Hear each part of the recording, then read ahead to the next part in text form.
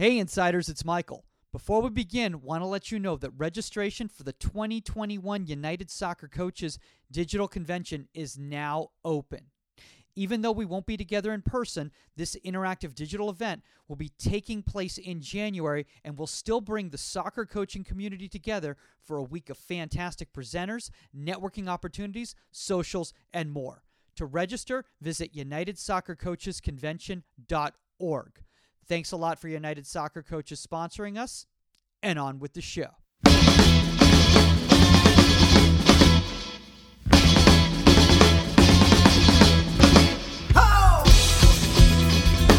Welcome to Inside the 18. I'm Michael Magid, live from Hollywood, California.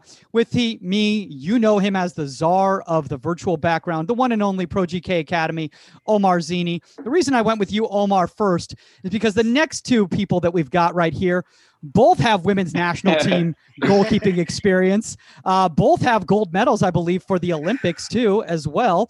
The one and only Angel City co-owner, Saskia Weber, UCLA goalkeeper coach, 99 World Cup winner. And then this is an absolute treat for me because this showcases not only how long I've been doing a bad job in the game, but how many people I've been coming in contact with my entire career who've done so many amazing things. The one and only Houston Dynamo goalkeeper coach, Paul Rogers. Paul, honestly, this is an honor, man. Thanks so much for taking the time. And by the way, thank you for letting me know to not be scared of you anymore. After 20 years, it's a good thing. Yeah, well, thanks for having us on, and there's definitely no reason to be scared. I don't know where that all came from. What are you scared about? Exactly. Well, Paul's an imposing figure, and this is why you played in. I can't even start. There's no fear. No, trust me. And if you watch Paul's videos, he talks about this, right? And that's the reason why I didn't get to a certain level. No fear in goalkeeping. I will say this, okay? The number one thing that happened with me with Paul back in the day is I was the first real legit goalkeeper camp I'd ever coached at, and let's just say my striking was not up to par.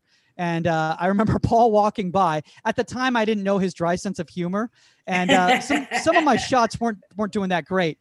And Paul walks by and he goes like, if you can't strike a ball, you're not going to make a very good goalkeeper coach, are you? And then he just kept walking. And the next thing I know, I was like Omar Zini. I was at home. I was working on my right foot, my left foot. I'm like, I can't strike a ball if Paul Rogers says so. So hey, I will tell you something, Mike. I've never been a better striker of the ball since I became a goalkeeper coach. It's amazing. I'm so much better than I was when I was a player. Mm-hmm. Oh my gosh. Well, yeah, no, seriously. I mean, I've become it's like a striker's course for me. I go out there and it's just, I forget who it was, Mike. I think one of our guests was just like, yeah, as a coach, you most likely need to have the final shot because you know what you're trying to get at with the movements and all that stuff. So I've definitely taken that to heart, and my quads, my hamstrings, my everything has been sore, but I definitely have improved my left foot. It's not just a score anymore. I can actually slot it, put it where I want to do it. So it's good.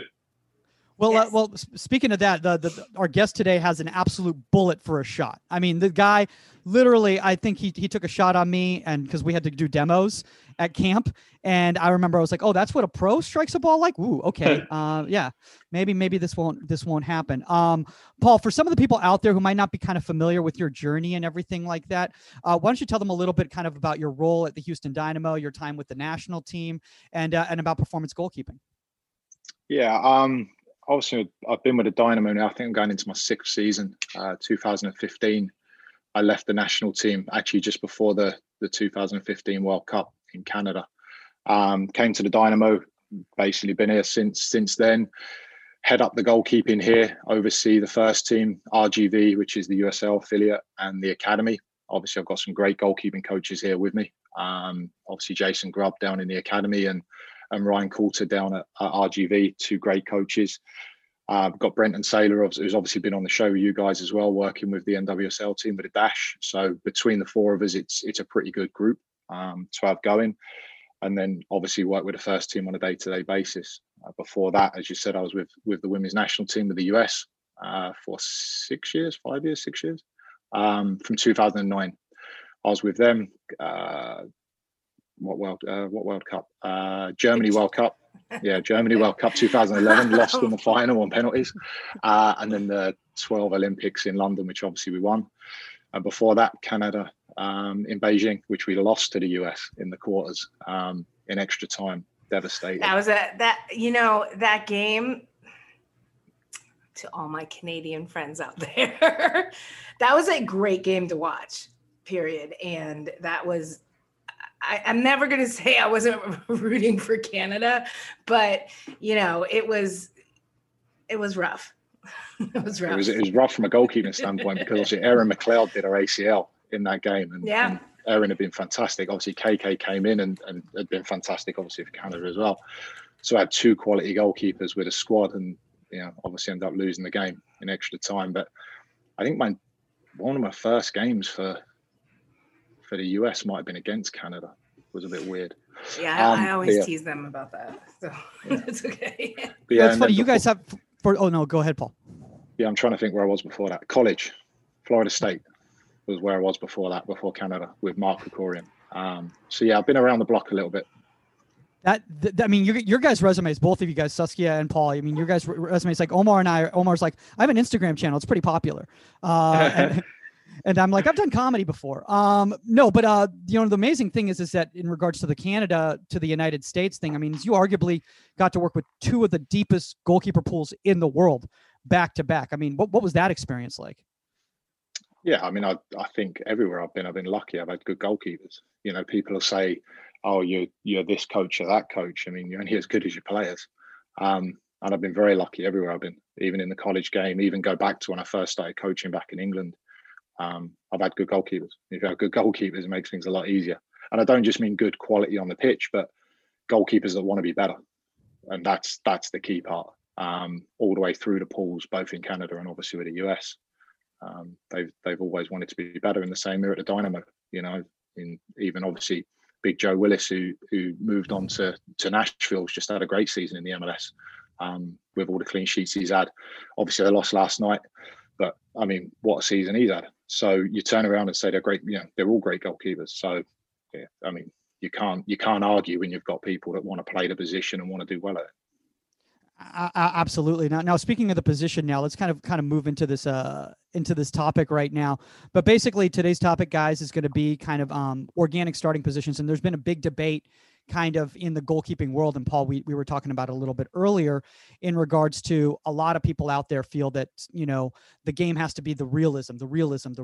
And you were talking a little bit off the air about how yes and no. But maybe for some of the parents out there and younger coaches that might not know what we mean by an organic starting position versus kind of like a static starting position, kind of what do we mean by that?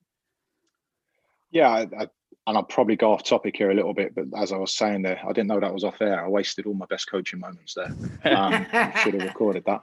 But yeah, I mean, listen, I want to make a statement before we get going. I do both.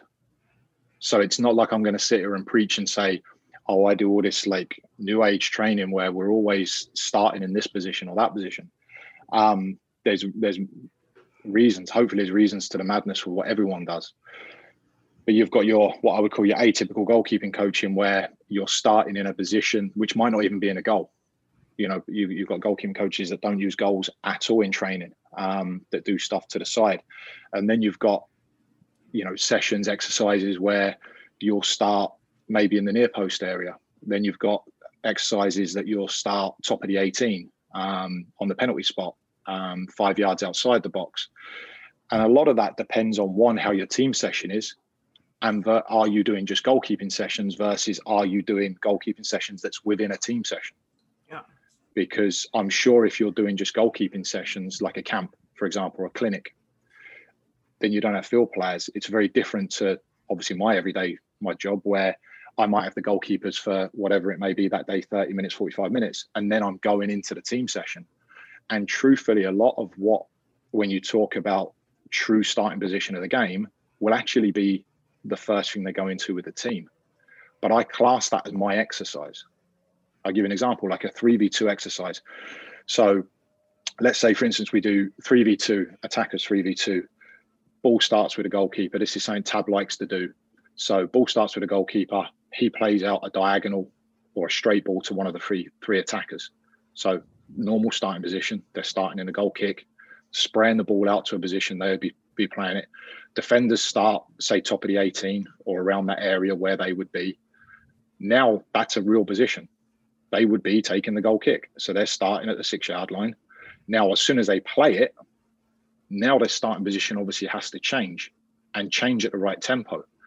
I'm not doing that in my session, so to speak, but I class that as my session because I'm stood there with them. And if they take the goal kick and stand there, well, now I'm coaching. You know, why aren't you following up? Why aren't you keeping the space and the distance connected to the two defenders? And then you can start talking about communication, et cetera, et cetera. Then you've got when you talk about exercise, if you want to talk about just the goalkeeping environment, you might do a through ball exercise where you do start the goalkeepers. Yeah, we do one fairly often. 4 markers, they're probably anywhere between 12 and 16 yards out, just saying an arc around the inside of the box. They start on one of those markers, visual, verbal cue, they start moving backwards, and then you're live.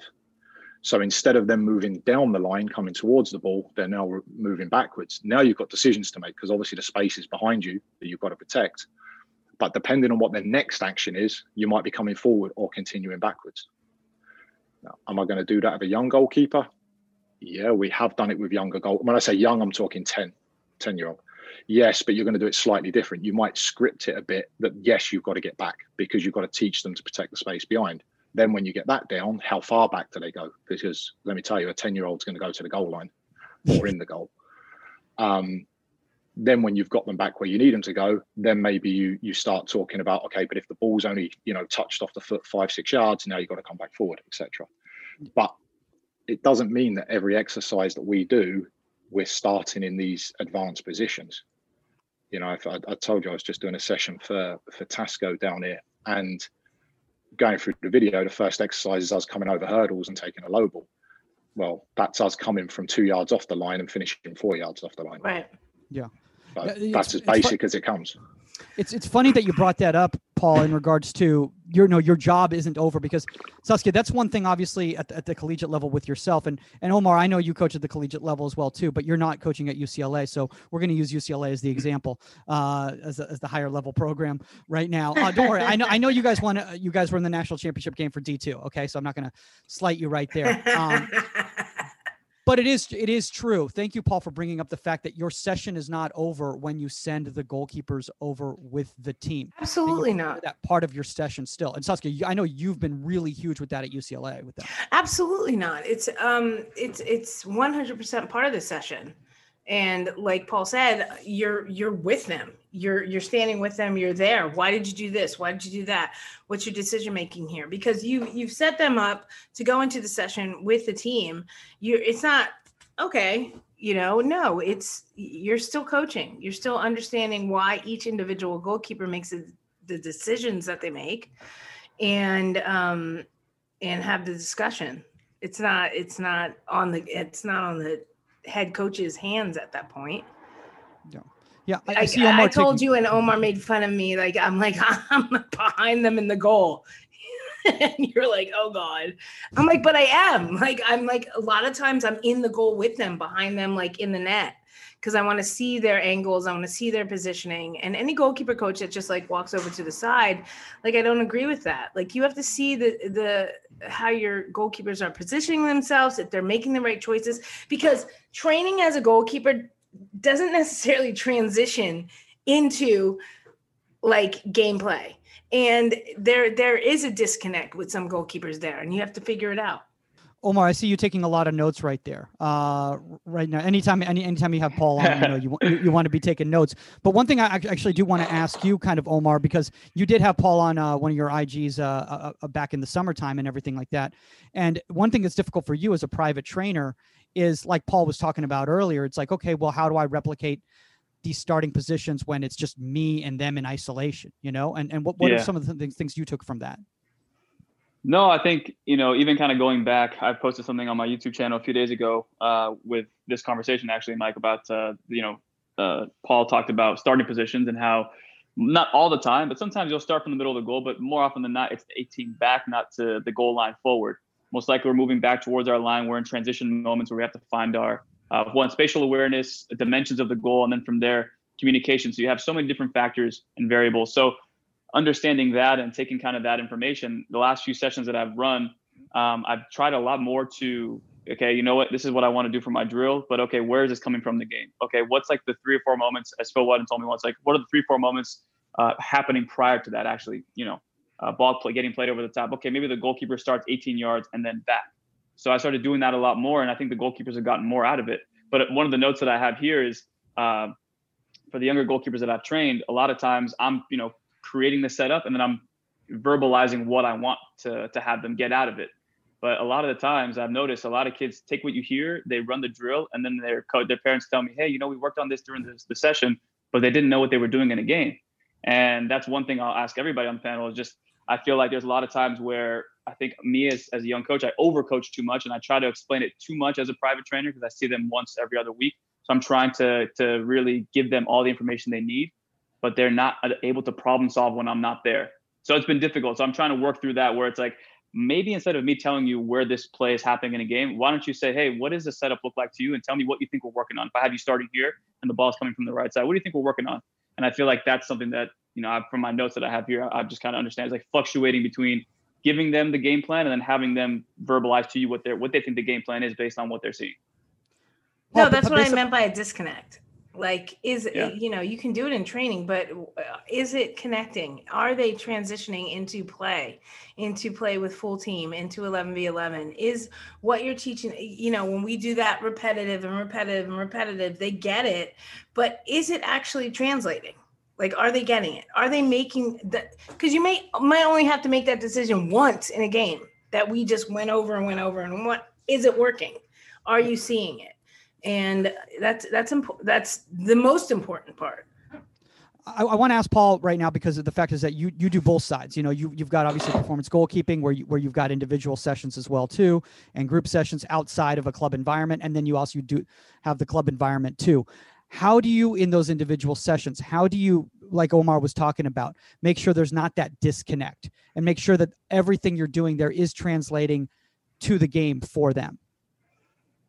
Yeah, well, you've got a different level of goalkeepers as well. I mean, that's the other part. You can't walk before you can run. So you're still talking about the first action. So if you talk about there, what Omar's saying, let's say you're talking about moving back. Well, your first action is still once you're in that position. So if they were never high, just say they never went high, just say they stuck themselves at 6 yards. Okay, so what would the action be at 6 yards, right? Then you've got to explain the next action. So if you were at 8 yards, what would the action be? And you've still got to talk through what that action is. Otherwise, if you're just working on the positioning the whole time, you're never actually working on the action. And the action typically is what's going to happen. Now, eventually you want to get to the positioning and the action. But what's our job to start with is keeping the ball at the back of the net. Mm-hmm. So sometimes we're going to do that the wrong way, but we've still got to know what we're doing. You know what I mean? Yeah. And that I would say is the difference for me from what we do at Performance Goal, what we're doing like on our Friday night sessions versus obviously what we're doing the first team. The other part of it is you're breaking it down maybe away from the goal, the technical aspect, and then we do a lot of walkthrough stuff and explain it. You were talking about what's actually happening and ask them what's happening here. Use a pullback because it's always the best or the easiest way to do it, a pullback scenario. How many times when you do a pullback and you watch goalkeeping coaches do it, and I've done it as well, do you move from just say a yard inside the post to the post as the person's about to do the pullback? But you wouldn't move from there because you shouldn't be there to start with. Where you should be is at about 4 or 5 yards, probably a little bit outside the post because the ball's come down the channel. And now you've got to make the decision, is the player going to penetrate towards you? And then maybe you're going to have to confront them, maybe you're not, etc. So for me, you've still got to do the action first. So I'd still put them on the post to start with, have no movement. Okay, here's the action. Now put the movement in there and explain to them, so why are we asking you to do this movement? And see what they say. And some of them are just going to look at you like you got 7 heads. But you've only got to get it through to 1. And then eventually you get it through to 2. And then eventually you get it through to 3. But that could take a year. You're talking about a 10 to 14-year-old. I mean, I'm not being funny. We got academy kids that they're not grasping it. And they're 15, 16. They're getting trained 5 times a week. and they're still not always grasping it. And a pullback is always the easiest because there's so many movements within it, because then you've got the action of the ball being pulled back across you and the decisions you have to make then of how do you deal with that? Because that's one where, in the modern game, I hate using the word modern game, don't use it. In the game, how many now just want to go to this blocking shape when the ball's actually there to be won? Yeah. Right. And especially, depending on the type of goalkeeper you've got, typically I've got 6'3", 6'4", 6'5" goalkeepers. You've only got to attack it with your hands and you're already 7.5 foot. Yeah, we've got Saskia's smiling because that's how she thinks. See, now I see where there was a little bit of a crossover in regards to the point of view from those old school days. Saskia, that's something that I know you've tried to stress with a lot of goalkeepers, and I know that's been, I don't want to say it's a struggle, but it's understanding the time and place from based on your position, based on what action you should go, whether you should go hands first, whether you should make yourself big and go into a block, etc. Right, because you know how I feel. Kids are so literal. Like, it's like, oh, we're gonna train the K save. Like, and now you're 10 yards away from somebody doing a K save, which doesn't make any sense. Like, you have to, as a goalkeeper coach, train the situation because there's so many different decisions for different situations. Like, take Schmeichel today. Do I think he should have done tried to do a K save on that save against Fulham? Absolutely not. He was too far away from him. He slotted into the side netting. Like, with his size and his ability, I think he should have had his weight forward and try to make a regular save. He was like 7 yards away, but he came rushing out. He tried to do kick his leg out and stuff like that. Look, love Schmeichel, it's fine, but that's indicative of the fact you have to make different decisions in different situations, and you have to give those kids that knowledge in their toolbox. This isn't this is all I know and this is what I'm gonna do. Yeah, no. And sometimes it works and most of the times it doesn't.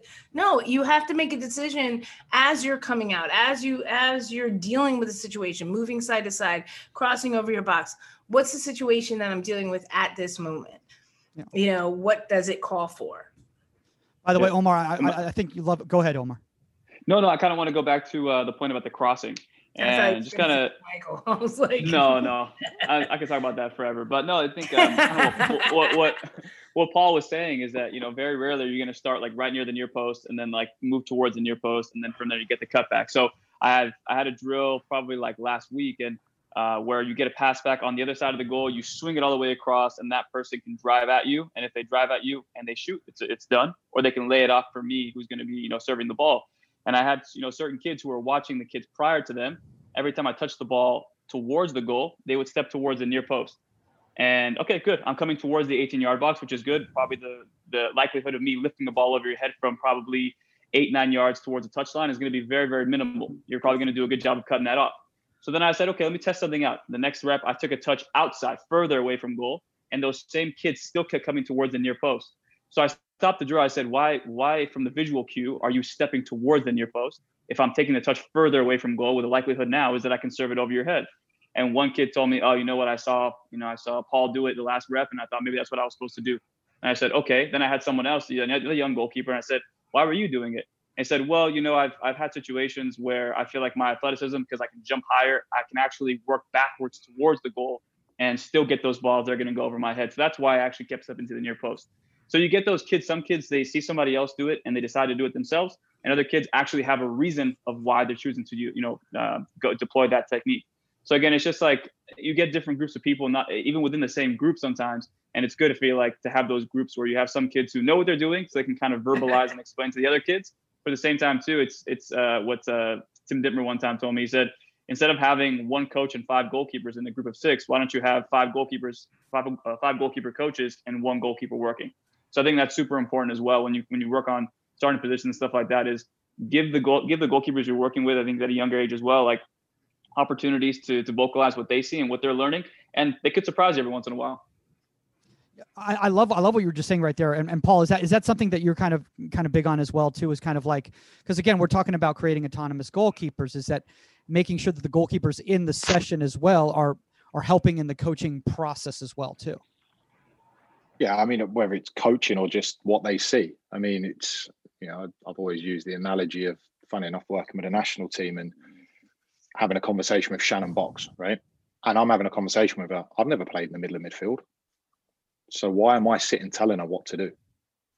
Why wouldn't I be asking her what she sees and then offer some solutions that I see? And then she can pick the one that she thinks works, or she might turn around and go, no, I'm going to still do it my way because I think that's the best way. Like it's no different to your goalkeeping. Like they're the ones that are in there. It's same as when you do analysis, when you're doing your video, you can pause it, and a photo is a scary thing. Look at VAR right now. It's a scary thing because it's not video, it's a photo. So if I pause the video at the very right time and the foot's out the ground and they've not got it in time, okay, that's a photo. They might have been moving at however many meters a second. How are they going to get their foot in the ground? And then I'm going to say their technique's wrong? I mean, that's impossible. So you've got to get their feedback, one on what they see, two on what they feel, and then maybe some other stuff they've been told along the way. This year with the three keepers I've had here, the most of the time, obviously Marko Maric is, had a different upbringing. Obviously Cody's had a different upbringing, and then we've got Michael, who's really had me. So you've got three different views plus mine. At the end of it, we've got to come to an agreement on what we think's best. And luckily they trust in what I say, and we film a lot of the training sessions to go through. But there's often times I'll come back and I go, you know what, lads, I said this, I've gone back and watched the video, scratch it. We need to look at it this way. Because, maybe something I thought, I use foot out of the ground because it's just a black and white one. I was saying your foot was out of the ground there, your balance wasn't right, when actually there's no way you could have got your foot back in the ground because you were still moving for whatever reason. So you have to listen to what they've got to say. Don't mean they're right either. I mean, at the end of it, they're football players, but if you're all trying to get to the same common goal, you'll find the common area. Yeah. And Mike, sorry, can I just add one more point to that? I think, correct me if I'm wrong, I think most of us have used, video footage. I have an iPad out there and I show in private sessions, but in group sessions, I'll show them. I don't think you use any video footage whatsoever, Omar. I've never seen a session of yours on video. No, but to Paul's point, I feel like, again, as a young coach coming in, trying to prove to the older kids or professional players that I do train in the off season, it's like, you can prove whatever you want slowing down footage. You can always prove. You want to say, yeah, your foot didn't get into the ground, and you can just kind of prove whatever you want. So I think for any coaches like that, the grain of salt, but context is super, super important when you watch footage, especially on the pros. And I've learned that myself, where I've criticized De Gea or criticized somebody, and then somebody will DM me and be like, hey, it's easier for you to say, but can you consider this as well? And then they tell me to consider something new. I go, oh my God, you're right.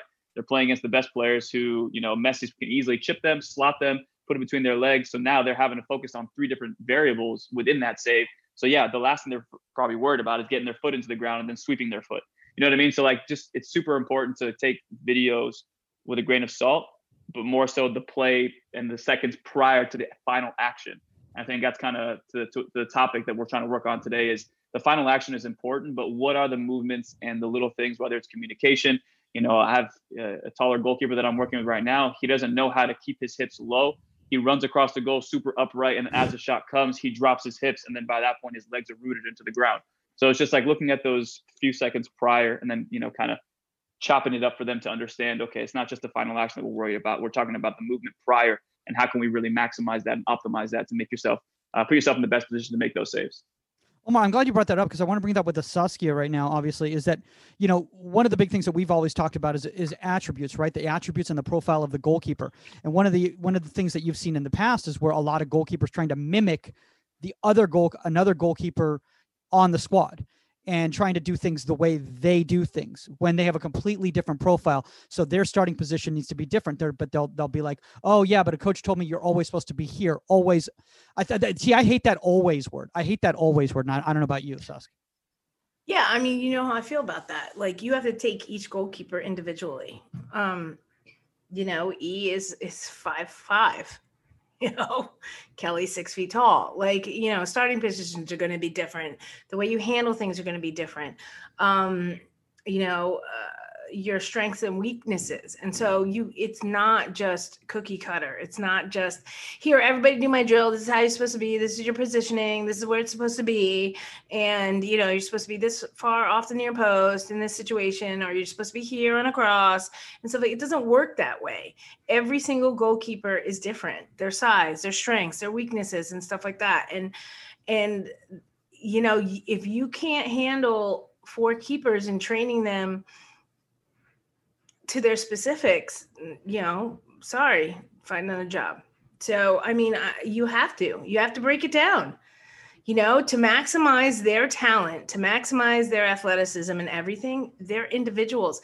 You don't have, we're not talking about systems. We're not talking about that. We're not talking about 30 players, we're talking about 4, maybe, and figure out their strengths and weaknesses and work on their weaknesses. But it's not, you can't go into something saying, this is how it is. This is the angle. This is where you're supposed to be. It's a gray area. Some people handle it differently. Some people can cover the near post from further tucked in. Some people have to be closer to near post. Some people, and you got to be able to identify that as a coach and work on that.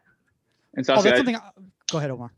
No, I kind of want to add to what you just said. I trained this kid last summer. He was on the Real Salt Lake Academy. So I'm like, okay, he has, he's going to be very, very good. And throughout the session, I started noticing that he would cheat extremely, extremely to his far post. Right. And I would say, why are you moving so far to your far post? He's like, well, my coach always tells me, and I keep getting beat on my far post. So I'm just going to leave the near post open because I'm much better coming towards the goal than going away from it.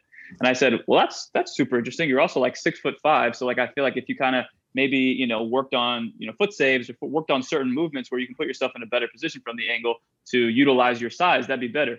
It's like, well, I think I'm just going to probably just stay more to the far post. I feel more comfortable going to the near post. And I was like, okay, like in my head, I'm just like, okay, if whatever you feel comfortable with to conceptualize the best save possible, go for it. But in my opinion, again, everybody has their way of doing things. And as coaches, that's something that I've kind of want to throw again to the panel. Mike, I know we're going off topic here, but I have a young kid that I've been working with. She's really, really good. And the technical side of things is not there yet. But as a goalkeeper and just stepping into goal and making saves, unbelievable. But I'm like, do I take a step back and push her to reality of like, look, the way you're making saves is great. But in 2 or 3 years, when you're going up against people who not only can make saves, but are doing it the right way, or not the right way, but like, the way that I guess visually it looks more appetizing as a goalkeeper coach, you'd be like, okay, this person was trained right. You know what I mean? I don't want to. Yeah, is she having to make those saves because of positioning? Like, you have to back it up. Like, why? Are you a shot stopper because your positioning's off, or because of this? Not that your position, not that I'm the guru on positioning, but let's figure that out. Like, why do you have to make all these saves? Like, we all know that we don't. If we do things properly in a context, then we don't have to end up in rehab the rest of our lives. Yeah.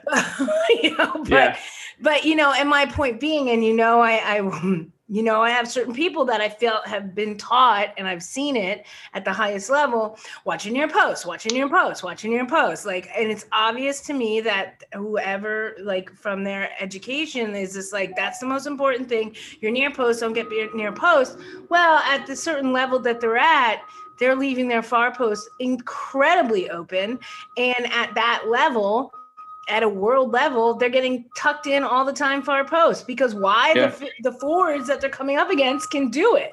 So do we fix their positioning and say, you can't save a ball that's a yard away from you going to the near post? So you're hugging your near post and leaving that much open at your far post because you think that the talent against you can't score there. Well, guess what? They can. Here's a reality check. So now we have to fix your positioning and make you better at your near post, make you quicker so that you aren't giving up your far post. And that's another level of coaching. I'm sorry. It's not just, hey, kids, watch your near post.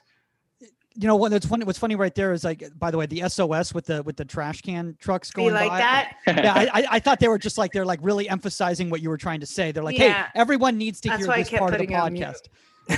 But Mike, I want to ask Paul this though, Omar, if you don't mind. I'm going to interrupt you for a second because how often do we have Paul on? Is that one of the big things for me as I've gotten older as a goalkeeper coach is I've found cones have become the bane of my existence for the longest time, because kids get so, like Saskia, you talk about how literal kids get. Here's where we start. Cool, because this cone's right here. There are no cones on the field. The movement of the ball determines your starting position and how you move throughout your area, right, Paul? So how do we get kids to stop looking for cones and stop looking how to move in patterns and more start recognizing the movement of the ball?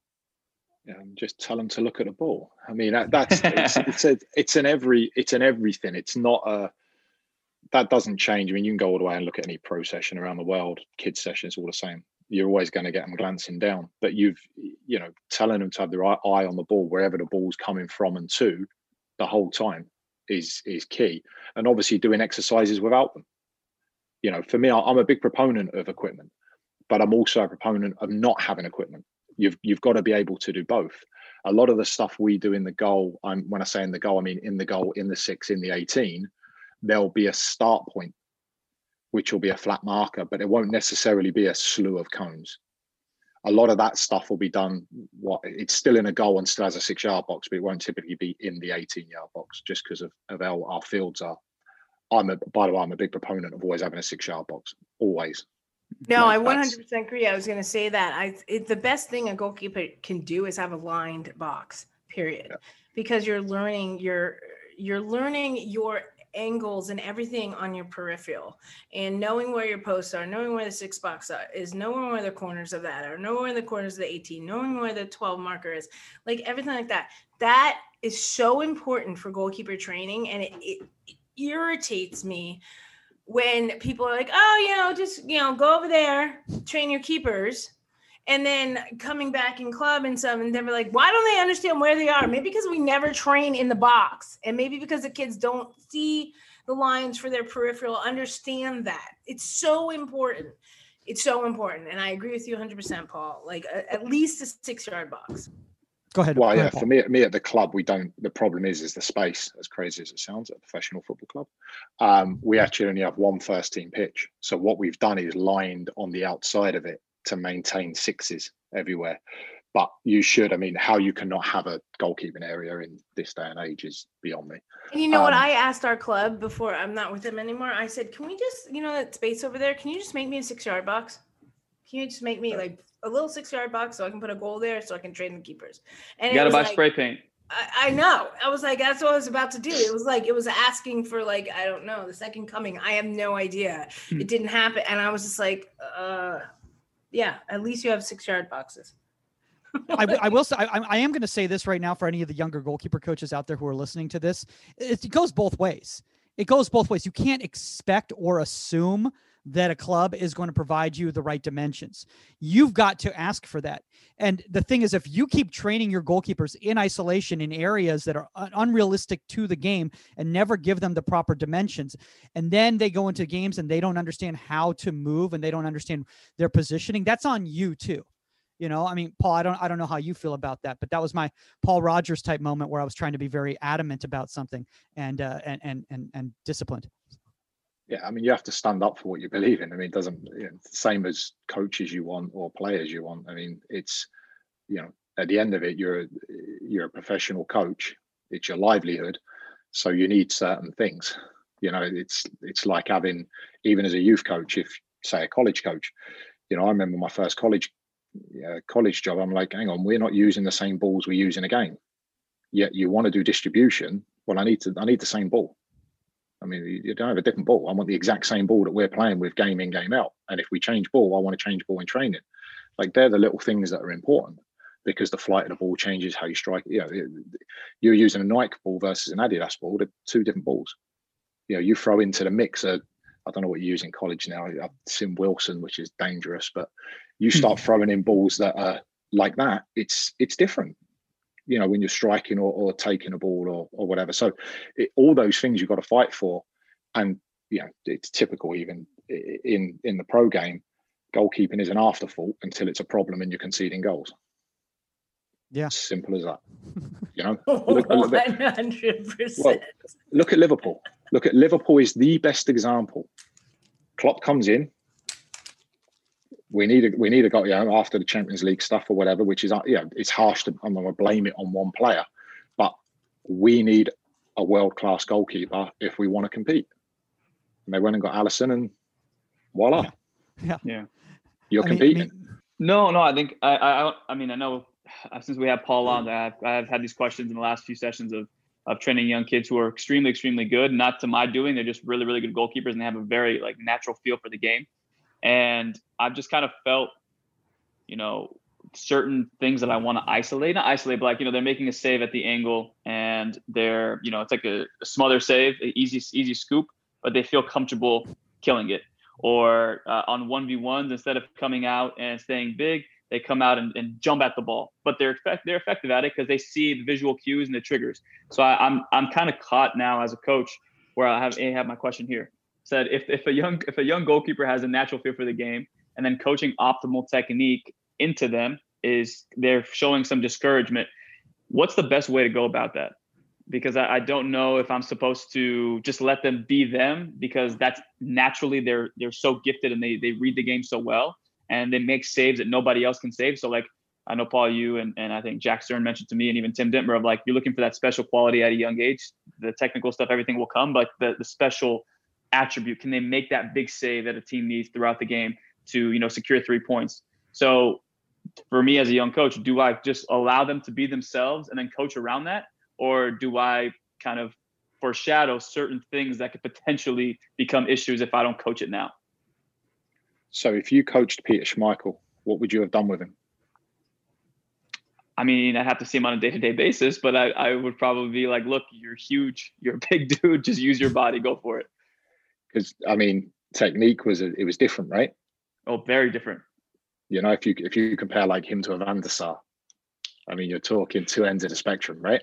Yeah. So that's the benefit. Obviously, if one of your kids is Peter Schmeichel, by all means, give me a phone call after this. But that's the question: is how effective are they? Doesn't mean you can't. I don't want to say change it, but can you work with it? Right? There's certain things can you work with. Now, if they're catching, with one hand on the side of their head, the ball, obviously, then that's probably not going to work long term. But if they're doing certain things where you're like, okay, you're getting away with it now and it's effective now. But as the pace of the game gets quicker or the physicality of the players gets better, is that going to affect it? And as a coach, you've got to make that decision, right? Is that going to change as the game changes, for whatever part of the game changes for those kids? Yeah, and I think then you'd look at it. No, but then you'd look at it and say, okay, can I start introducing another option for them? And instead of forcing it down their throat, be like, look, have you tried this? Have you tried that? Have you tried this? I give you an example. The boy Marco, who we had in, one thing I noticed early when I was looking at him, he just dealt with balls by his feet very strangely. I felt like it was just weird. I can't tell you why, but I wasn't totally happy with how they stuck. I felt it was more luck than quality. And when I met him in person, there was a lot of quality there. It wasn't as bad as maybe I thought. But then when you work on it, you realize, well, probably he's not done as much as what we do. And now I look at it after one season, and his handling around his feet is exceptional. And you're like, well, there was no big deal. It was just a case of putting it in there. And I didn't go and say, you've got to change this. I felt he picked the ball up very tight to his feet. I thought he could have got his hands down there earlier. His eyes could have been better on the ball, blah, blah, blah, blah, blah. But when I look at it now, it wasn't a case of changing anything. It was just a case of doing more of it. And it just got better. Organically, it just got there. Now, is it still different to how Michael takes it or Cody takes it or whatever? Of course it is. But I would say he's more than effective in something that's a simple technique. Yeah, no, I when I like to say, look, like I said, it's a gray area. Let's find what you're strong at and let's amp it up and highlight it. It might be different than what somebody else is, and it might be a different technique. It's fine. I also let them know, hey, you didn't save the ball, they hit you with the ball. So let's make a difference. I wasn't a save. The forward screwed up and hit you with the ball because I don't want to, there's certain things that, it's fundamentally wrong. And, people, you get the players on the side like, oh, great save. And you're like, no, like so-and-so Sasha just hit her with the ball. Like everything that happened there was wrong on both ends. Like let's make a differentiation here. Because when you get to a higher level, which is where you want to go, that's not going to happen. You're going to get punished for it. You happen to make the save off your foot or off your knee or off something like that as you're moving forward when you're supposed to slow down or you're supposed to set and you didn't. And you keep running at the ball and it hits you and it's not a save in my mind. And so, I think that I like highlighting everybody's strengths and I am not the person to tell them, you do a side volley instead of a drop kick or something like that. Whatever it is that you're good at, perfect it, period. And we'll work. I think something, Saskia, that, that Paul brought up that was actually really good because I think you had this similar situation. I know we're getting a little bit off topic here, but we always do. Is the fact that just because somebody isn't great at something doesn't necessarily mean that they're bad at it. It might mean they haven't had enough reps. You have a goalkeeper right now, let's just say, who maybe didn't put the time back in the day, on their long form distribution, on their short form touches, playing out of the back and everything like that. And they're phenomenal now just because they've been doing the reps for phenomenal, like ridiculous, like the best I've ever seen. And because they took the time and put the reps in over the past year and a half before I was even there. And hey, go knock that can of Coke off the top of that fence from 40 yards. Okay. Like it's not that that's a drill. Like, don't write that down, people. Omar was about to start writing that down. It's just an example of, I've done it. Yeah, she put the time in. An unbelievable work ethic and unbelievable focus. And like I said, that came from her previous coach. And like, I reinstill that in her because it's unbelievable where she was and what she is now. But that took, and she has stuff that I've never seen anybody do before. I don't even know, we have to name it after her, like a certain kind of a kick and stuff like that. But it's so effective, but it's her and it's her thing and it works. And it's not something where I expect the other three goalkeepers to do it. And I've told them that. I was like, this is her thing. Like, she can do that. You perfect the same distribution in a different way that's strong for your point. Like, figure it out. She figured this out. That's her thing. I'm not looking at you saying, why aren't you doing this that way, just like her? I'm saying, figure it out. Perfect your way to make it as effective as you can. There are multiple ways to do this situation. Make your way perfect. Period. I mean, ultimately, Paul, don't we kind of at first need to let athletes be athletes first and foremost? Yeah, I mean, you've got to see what they can do. I mean, it's with any kid. I mean, you've got to see where they're at, and then you've got to work with what they've got, and then obviously you try and tune things in.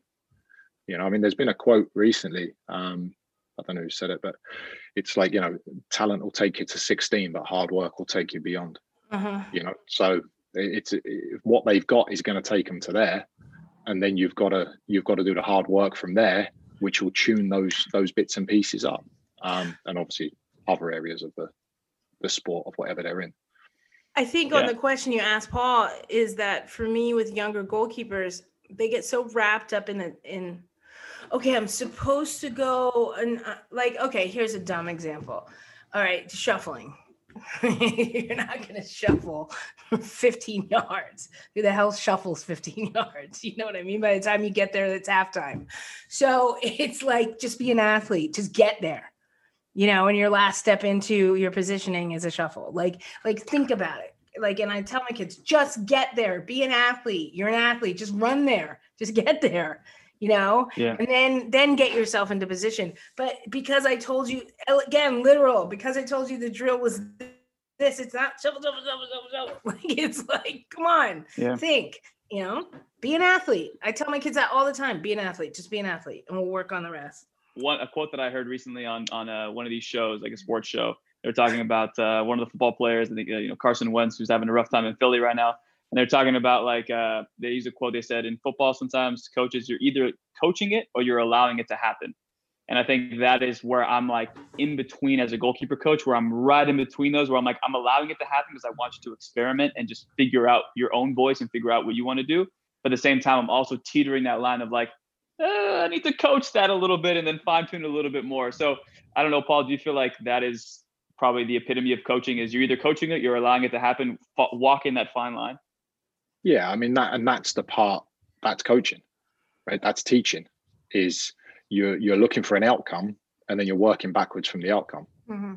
You know, you can't make the picture in your head and try and work forward to it. You've got to go backwards from where you're trying to get to. And, you know, that's going to change. That process will change as the end product keeps changing. You know, you're not just going to say, okay, now they're technically proficient at this, we're going to stop working on it. I mean, we always say to the goalkeepers, let's say you're working on your deceleration into a set, right? That will become real good for whatever, 6 months. And now your focus might shift somewhere else. But in 6 months' time, that deceleration into your set is going to drop off again. And you've got to work on it again. That's goalkeeping. It's up, it's down, it's up, it's down, it's up, it's down. You know, coming for crosses, my timing was fantastic, but I wasn't keeping hold of stuff that was tight into the body. And then all of a sudden you're keeping hold of everything that's into the body, and crosses are drifting over the top of your head. It's goalkeeping. And that's the hard part. And that's why, going back to funny enough, the topic, or not the topic, but training in general, it's why you can't leave technical training behind, or the repetition, even if you don't want to call it technical training. It's why you can't leave repetition behind, but you also can't just do repetition. Right. Because then there's not the balance of getting to the reality of the game. And going back on that, not to kind of transition back into the reality of the game, the question that gets asked to me a lot is, well, when we watch you do training, it doesn't look like the game. But what part of the game do you know that I'm working on? Because the reality of the game could be the pace of the ball. It could be the type of movement you're doing, which for me is one of the biggest ones. It's funny you brought that up just then, Saskia, about the shuffling, is how do we move in certain instances? Or do we move? Right. Sometimes you're better not moving and just saying, well, okay, I'm out of position, but I'm stationary. So I can actually move when the action happens. Or if you're talking about the positioning in relation to the game, you know, what's the first movement typically when the ball turns over or the transition happens is, I'm going to move as quick as I can backwards. Well, is that the right decision? Probably not. The right decision is probably to hold for half a second and actually analyze what's going on. No different to a cross, right? Is don't just start shifting your feet until you see what's happening. Right. So all those things can be done in a static exercise as well. But now, instead of the big movement, it might be the small movement. Like deceleration for me is a massive one. I mean, you talk about 1v1s is a great one. How many times do you maybe get away with a save because the ball does hit you, or not get away with it because you're just running? You know, or the shape you can make is limited, and you can turn around and go, well, that's technically the wrong save. Well, they have no choice. They're running. So when you're running, you have no choice of what save to make. You're going to have one choice, and that's going to be step your foot out and hope it hits you. So how you move, and those things can be done in all exercises. You might have the most basic exercise, simple exercise. We do a game. Well, it's a game to me. I don't know if it's a game to the goalkeepers, but call it perfection. Right? Call it perfection. And it's at the end, we do it at the end of some training. And it's so basic. There's 4 flat markers in varied positions, depending on the day, depending how I feel, whatever's going on. And basically there's rules to the game. It might be you've got to get 3 catches. It might be you've got to get 3 saves, but I determine if they're good saves. Mm-hmm. This is where it becomes maybe not such a good game for them. I do the same thing. I'm like, no, it's my choice. But the movement might be they start on the disc and they're dropping in. The movement might be they've got to go to the flat marker and hold. So there's 2 commands. There's the color or whatever inside, and then there's a second shell. Now the strike might come from 3 yards away at full pace, but I'm expecting them to try and catch it. And it now becomes a mental game, but it also becomes a movement game, and it also becomes a fatigue game. So there's all these parts, a part of the game. And I did it with the academy kids the other day, and they'd had a great session, the academy kids, and I felt bad at the end for about 10 seconds. They had a really good session, and we did it. I thought, I'm going to do it at the end, and they crumbled. They went down like a deck of cards because they couldn't do it in 3. And I wasn't at 3 yards; I was like 6 yards away. But because they couldn't do it in the 3 that was given to them, some of them it was taking 9 or 10. They losing their mind, and I'm like, you're just dominoes now. You're just gone. You mentally just absolutely shrunk. And that's another part. I mean, it ended up like I felt bad, and that wasn't what it was for. It was for the movement at the end of the session, like it's the end of the game. And you're only talking 3 actions, which became 9 actions. But something as simple as that, if you came to watch that from outside the fence, you'd be like, why do they pay this man to coach goalkeepers? Because you have no idea what I'm actually doing or what we're talking about.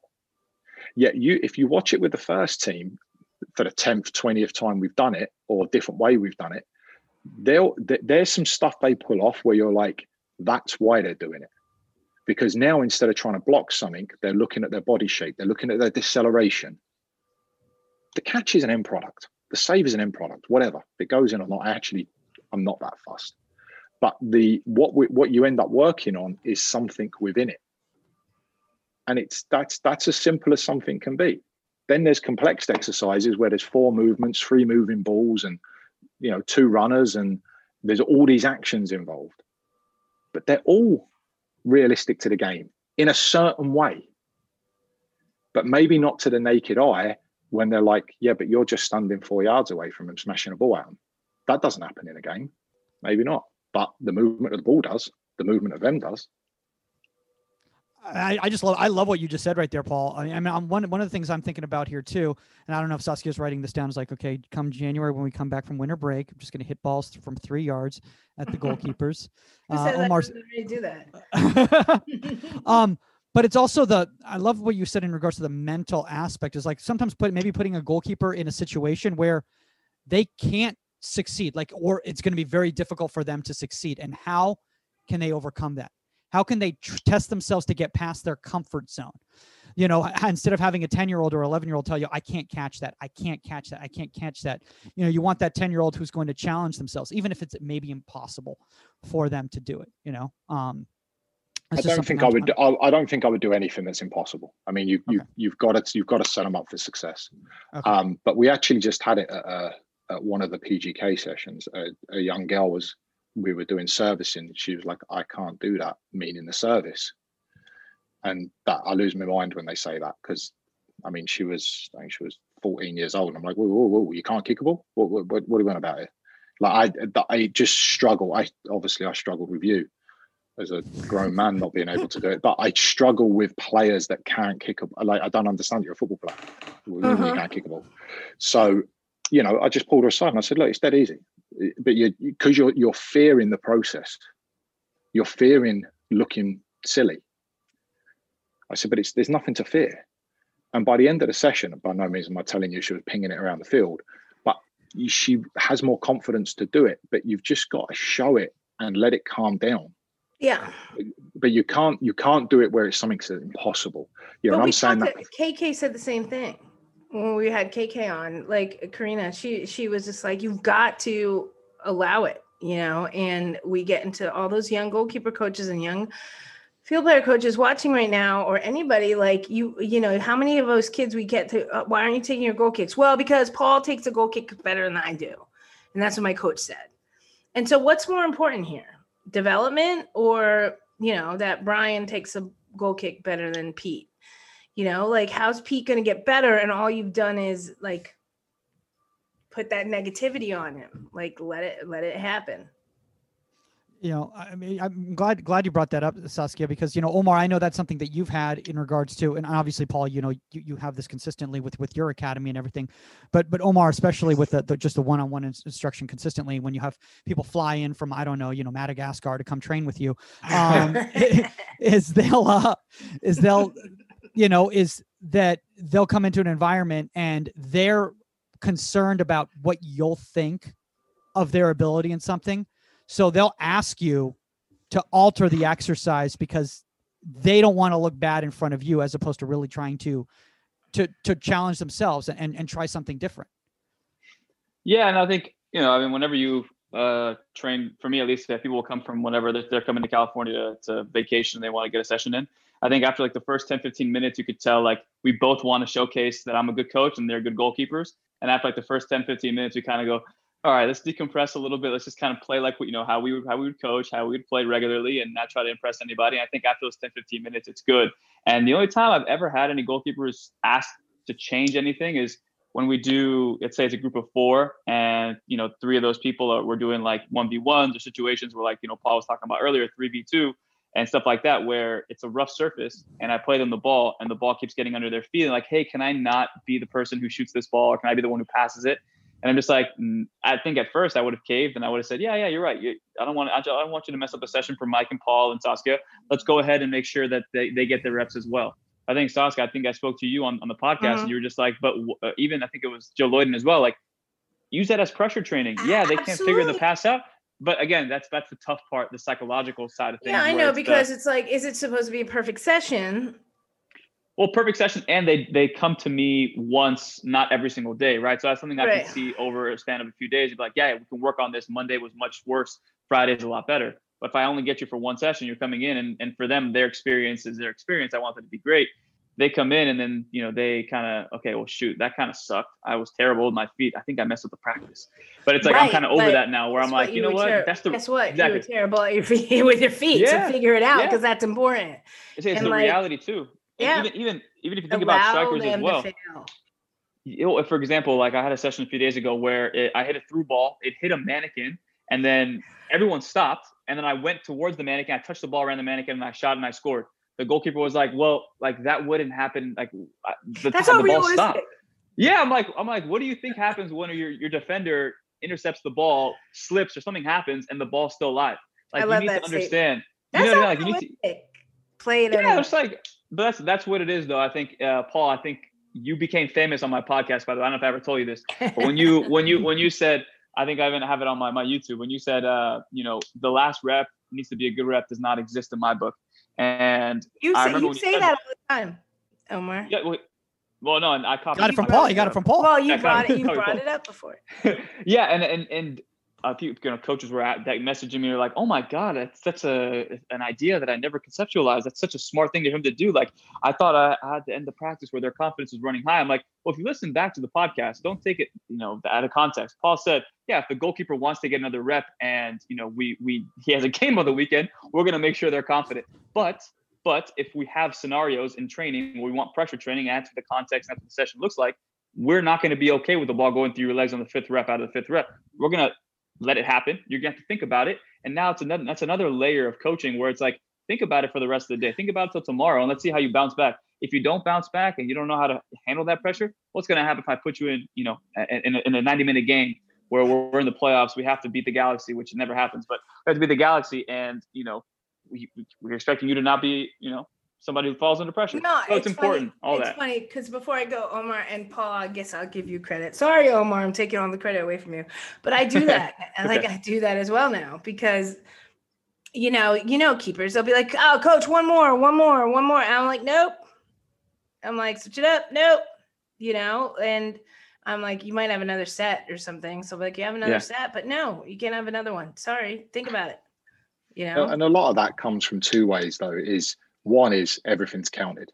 That's the other thing for me is if we're doing 4 reps, 5 reps, 6 reps, and it's on, obviously we're in the G7s. So everything's counted anyway, every impact in the ground, every jump, every dive, so all of a sudden, if I get that back at the end of the day and it's like 480, you know what I mean? Because someone's asked for one more rep, it's, there's an issue to it as well. But so it works twofold, but you're right. If you just say it out loud, people are like, oh, he's out of order. He just wants to bury them. And it starts to sound that way. And this is what I'm saying with goalkeeping coaching and people taking stuff out of context, where he says he does things realistically. And then they come and they see one exercise and they're like, that doesn't look realistic. And you're like, yeah, because you're not understanding the whole package of what a week, a month, a season is. And that's the important part. And Mike, you were saying about how do you plan sessions? That's the important part, is one flows into the next, to the next, to the next, to the next. And again, you don't start January 1 till the end of December. You work from the end of December back to January 1. Yeah. So if Absolutely. you're planning for the college season, especially at UCLA, you're planning to play in the College Cup final. You're not planning to play in the ACC, not the ACC, you're not in the SEC. That's from me being the SEC. Sorry. You're not planning to play in the Pac-12. The Pac-12 is like, yeah, whatever. You know, that's a byproduct of winning the College Cup. Absolutely. So you plan backwards from there. Otherwise, everything's going to be a mess. Yeah, no, totally. 100%. And you know, if you start planning preseason, just thinking about preseason, well, you've not thought it through. And that's where everything has to come in when you're talking about all your scenarios, all your topics, all the reps that have got to get in, you know, all the different video sessions that have got to get in, because otherwise you end up you can either overdo it with the goalkeepers, or you end up, I think the one that people miss the most when I talk to especially young goalkeepers is, I'm like, how often do you do crosses? Oh, once every month. And you're like, whoa. Like, and yet you're going to get moaned at if you don't come for that cross. And I agree with you 100%. I'm like, I tried to get them in every week. I used to finish every practice with them. Like, pretty much like, all right, guys, we're going to cool down. We're going to take some crosses. Just get your timing, get whatever. But absolutely, it can't be once a month. It can't be once a month for this, for that, the other. There's got to be a process. And everything has to tie into each other, and there's got to be an end game to it. And you know, in that movement, in that travel, you know, things come up that you have to tweak and that you have to add into, and you have to say, okay, this isn't translating, or this and that and the other. But there's got to be a plan, you know. And yeah, and we will win the College Cup, because that's the one thing I don't have on my resume. So I gotta get it, guys. I gotta get it. All right. Well, we'll let you go. We'll let you go so Amanda doesn't get mad. So. I have actually player meetings right now because everybody went home. But Paul, awesome. Thanks.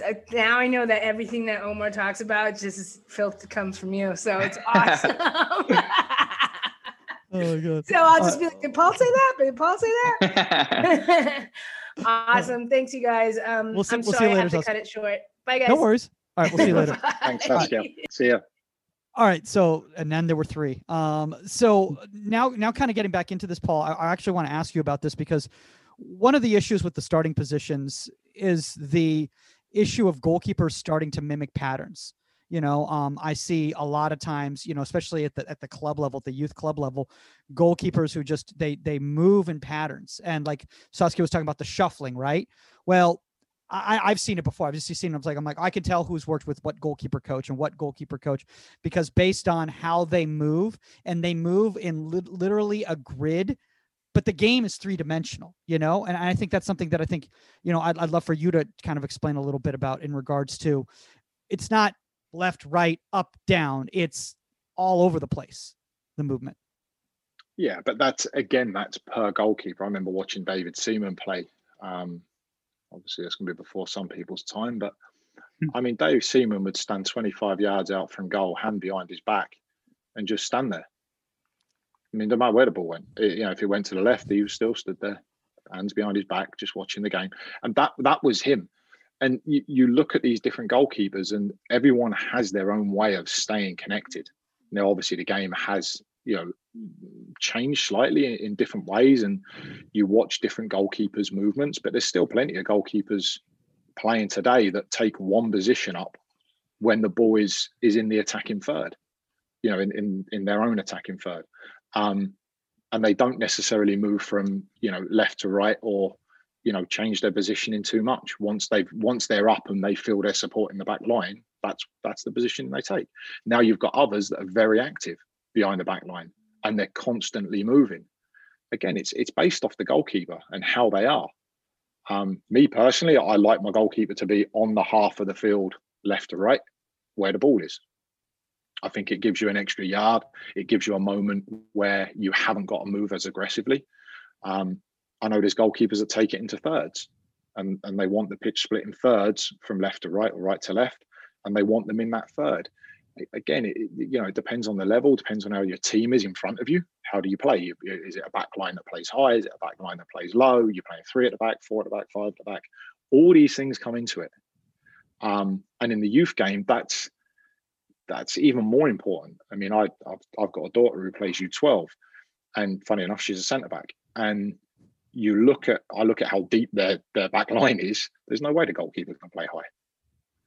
You know, the back line's too deep, and they play 11 aside. It's their first year 11 aside, and the goalkeeper really top of the box is as high as she can come. So that's a product of the team. It's not a product of her. You know, she's not stuck on the line or anything like that. But if she comes any higher, they're all going to be getting in each other's way real quick. But you know, that's different. I mean, again, I can give you scenarios with the Dynamo this year, working with Marco and Cody as well in pre-season. I wanted them to be a little bit more active side to side. Now, some of that is because we want to rotate the ball as well. So obviously, if you've got a better passing angle to come out of and you can rotate the ball better, then obviously you can bypass and skip defenders, and it makes it easier, you know, rather than scrambling into position to pick the ball up and then have to play. For me, if you're in position early, you're actually better when you're in possession. It actually helps more in possession than it does out of possession. Paul, that's something I want to bring up with you. And, you know, Omar, I know this has been a big topic this entire summer. And I know I heard you say, you're like, I hate the term the modern game, because it makes it sound like that, you know, the game before, you know, that was completely inconsequential in regards to what we used to do in the past, because the game evolves, but it's not that the game is different, you know, per se, I'm guessing you're saying. But is that everything nowadays, it seems like all goalkeeper coaches, or a lot of saying is like, okay, well, every activity has to have an in possession and out of possession element to it. We no longer, and it seems like you're trying to say that there is a time and place for just technical work that has nothing to do with in possession. And there's a time and place for just work that has nothing to do with out of possession either. Yeah. I mean, you've still got to teach the position. I mean, you've still got to work on your basics, no matter what you do. Doesn't matter what field of work you're in, you still have to, you know, maintain your qualities in you know, your basic work. If a field player never strikes a ball big, you know, if they're not working on switching the point, of course they can do that in a phase of play, but maybe they want to do 5 or 10 reps extra of switching the point. So they just want to work on that clean striking with both feet. That's no different to catching 5 or 6 strike. No one's saying we've got to do 30 catches and 50 of this and these big numbers, which I think you probably saw back in the day, you know, a lot of getting up and getting down and all this. And yes, you can include it into better phases of the game, but there's still a part where you can make sure technique is honed and is clean. And because obviously that breeds confidence as well, you know, and I find it I personally find it interesting is you can go on a lot of conferences, a lot of these, you know, these educational Zooms and whatnot. And you'll hear goalkeeping coaches are at good levels around the world. And they'll say, you know, never see a goalkeeping coach volleying a ball. You should never volley a ball. Then you go and watch them in their own environment. And the first thing you see is them volleying a ball. And I tell you why it is. It's because the goalkeepers they're working with are probably going to say to them, I need a certain few things. They're not saying, oh, I need a volley. They're probably saying, oh yeah, I just want to get 10 good hands in today. Want 10 good low ones before we get going. I just want to, you know, feel the ball. And that's the part of it that gets lost on, I think, goalkeeping coaches learning the trade is you see, because it's so easy to get all this access now to all this information. There's all this educational information, but a lot of it is getting told, which isn't what's happening necessarily on the field in their real environments. I volley a ball. I'll tell you I volley a ball. I have no issue with it because it's going to go from point A to point B where I want it. Now, it's not the only thing I do. Going to strike from the floor, going to hit a half volley, a side volley, moving ball, stationary ball, hit them all. But I would never say you can't do something. Like people talk about hand service is another thing. Well, you should never hand service. Why not? Why not if it replicates something you're trying to do? There's no reason not to do it. Would I do it every single day? Of course not. But these are the things with goalkeeping coaching for me that is, the reality is not always what's presented on these type of things. And, you know, you've got to dig deep sometimes to find out the reality of what actually goes on. Yeah. And when you see inside the top level, you'll see the reality. You know, if you get to go into a Man United, an Arsenal, a Tottenham, Man City, a Barcelona, I can guarantee you there's volleying going on. I can guarantee you there's hand service going on. I can guarantee you there's stationary work going on. Yet a lot of those goalkeeping coaches, when they're out in front of the crowds, will say, don't do it. And that's, for me, that's the hard bit for the young goalkeeping coaches that are trying to learn, because there's a place for everything.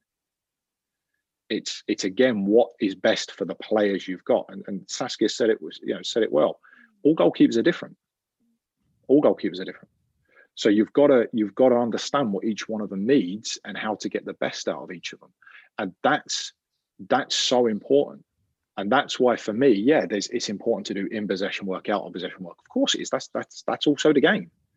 But I'm not suddenly going to go into training having done no warm up, having done no light ball work to get us going, and just suddenly be in possession, out of possession. You know, some days do we go quicker? Do we move through things sharper? Yeah. Some days do we go through slower? Do we go through more Q&A? Do we go through more, what do they see? What do they feel? Yeah. You know, and that's how it is. Some days we do only 2 rep exercises, meaning every exercise has 2 reps involved. So there's going to be less me to them or them to them. It's going to be more action, movement, action. Or it could even be movement, action. And there could even be another movement afterwards. But they're all, for me, that's all needed in the game for the goalkeeper to progress to the best of their ability. And again, I'm not saying I'm right. I just find it interesting that some swing one way, or all the way, to one end. Yet when you see the reality in the real world, it actually isn't that. You know, and you go and watch the best goalkeepers in the world. Manuel Neuer, Oblak, Ederson, Alisson, all these goalkeepers. Watch their true sessions, and there's your answers. But you've also got to see their true sessions with the team and in with the groups, because a lot of that, what in possession, out of possession, is done with the team. And for me, that's the best way to do it. Because here's another thing, not to harp on him, Mike, but the 1v1s, me dribbling at a goalkeeper does not, by any way, shape or form, look like what it looks like on a Saturday afternoon for the goalkeepers. Because I'll smash a ball, but I'm not dinking it, flipping it, rolling it, you know, any of that. That's where, you know, for us at the club, I'll tell you, I'll talk to the sports scientists, talk to Tab. Hey, can we do 1v1s? Because the field players need to do some accelerations. Can we do it with the ball to goal? I don't care if the forwards end up on top of the keepers, smashing the keepers. Doesn't matter. It's real. It's live. It's exactly how the game looks. So now I've got the pace of the game. I can put the goalkeepers in their real starting position. Now you're talking about what the topic of the session was. But again, that's not with me. That's with the team. And there might only be 10, 15 reps. And not much room for coaching in that. So we film that and we'll go back and coach it. And we'll work backwards. But we'll do some technical work first to make sure maybe we cover some points before it. Now, for me, that's progressing into the session. Maybe the session goes to 2v2s, 3v3s, 4v4s.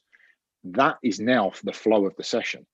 That is now working your goalkeeper through topics and scenarios. I don't want to say topics. I mean, topics, you know, there's more than one topic in every scenario now. Yeah, you know, it's funny, Paul, that when you're bringing that up right now, you know, and Omar, I know we've had this discussion before as well too, and actually we brought it up with Brenton a few weeks back too. Is that the even just the movement of how I move or how you move or how Omar moves is not going to simulate how Rachel Daly's going to move, you know, or any high level world class type of player, you know. They just move differently, and that's just because of what. All the years of experience of them playing at that position, you know. So I don't know how you feel about this, Omar, as well too. But like, do you start getting in this thing as well, and you start doing those 1v1 activities, or you know, any type of finishing activities with the goalkeeper coach? Well, these goalkeepers are starting to now move based on playing against the goalkeeper coach rather than playing against the players of their level and the demands of their age group. Let's say 11-year-old or 12-year-old, who's going to move very differently than you're going to move. I mean, I just feel like most players, I mean, myself included, I never saw my my goalkeeper coach for the Galaxy when I was there, he hit a lot of half volleys because his legs were tired. I don't know what it was, but he hit a lot of half volleys from the ground. And I never thought in my head, oh, well, that's not how I'm going to see the ball in the game. I just reacted to what I saw, and I made the saves the way I needed to make them. He put us in different situations, game-like situations throughout the week. And I think it was up to us to infer that and understand, okay, the movements is what I'm really looking for. The finish is going to be a little bit different. But like Paul said earlier, there's going to be exercises that it's going to be close range shots where sometimes those final movements in a weekly session where it's game like stuff, that final movement will be a header or a shot from the 6 or 6 to the 12. And because we worked on reaction training and we isolated that, we're able to make those saves. At the same time, too, there are also drills that are talking about fast approach to arrival, where moving into your spot, decelerating, and making sure your hips don't rock up as a shot is coming from close range as well.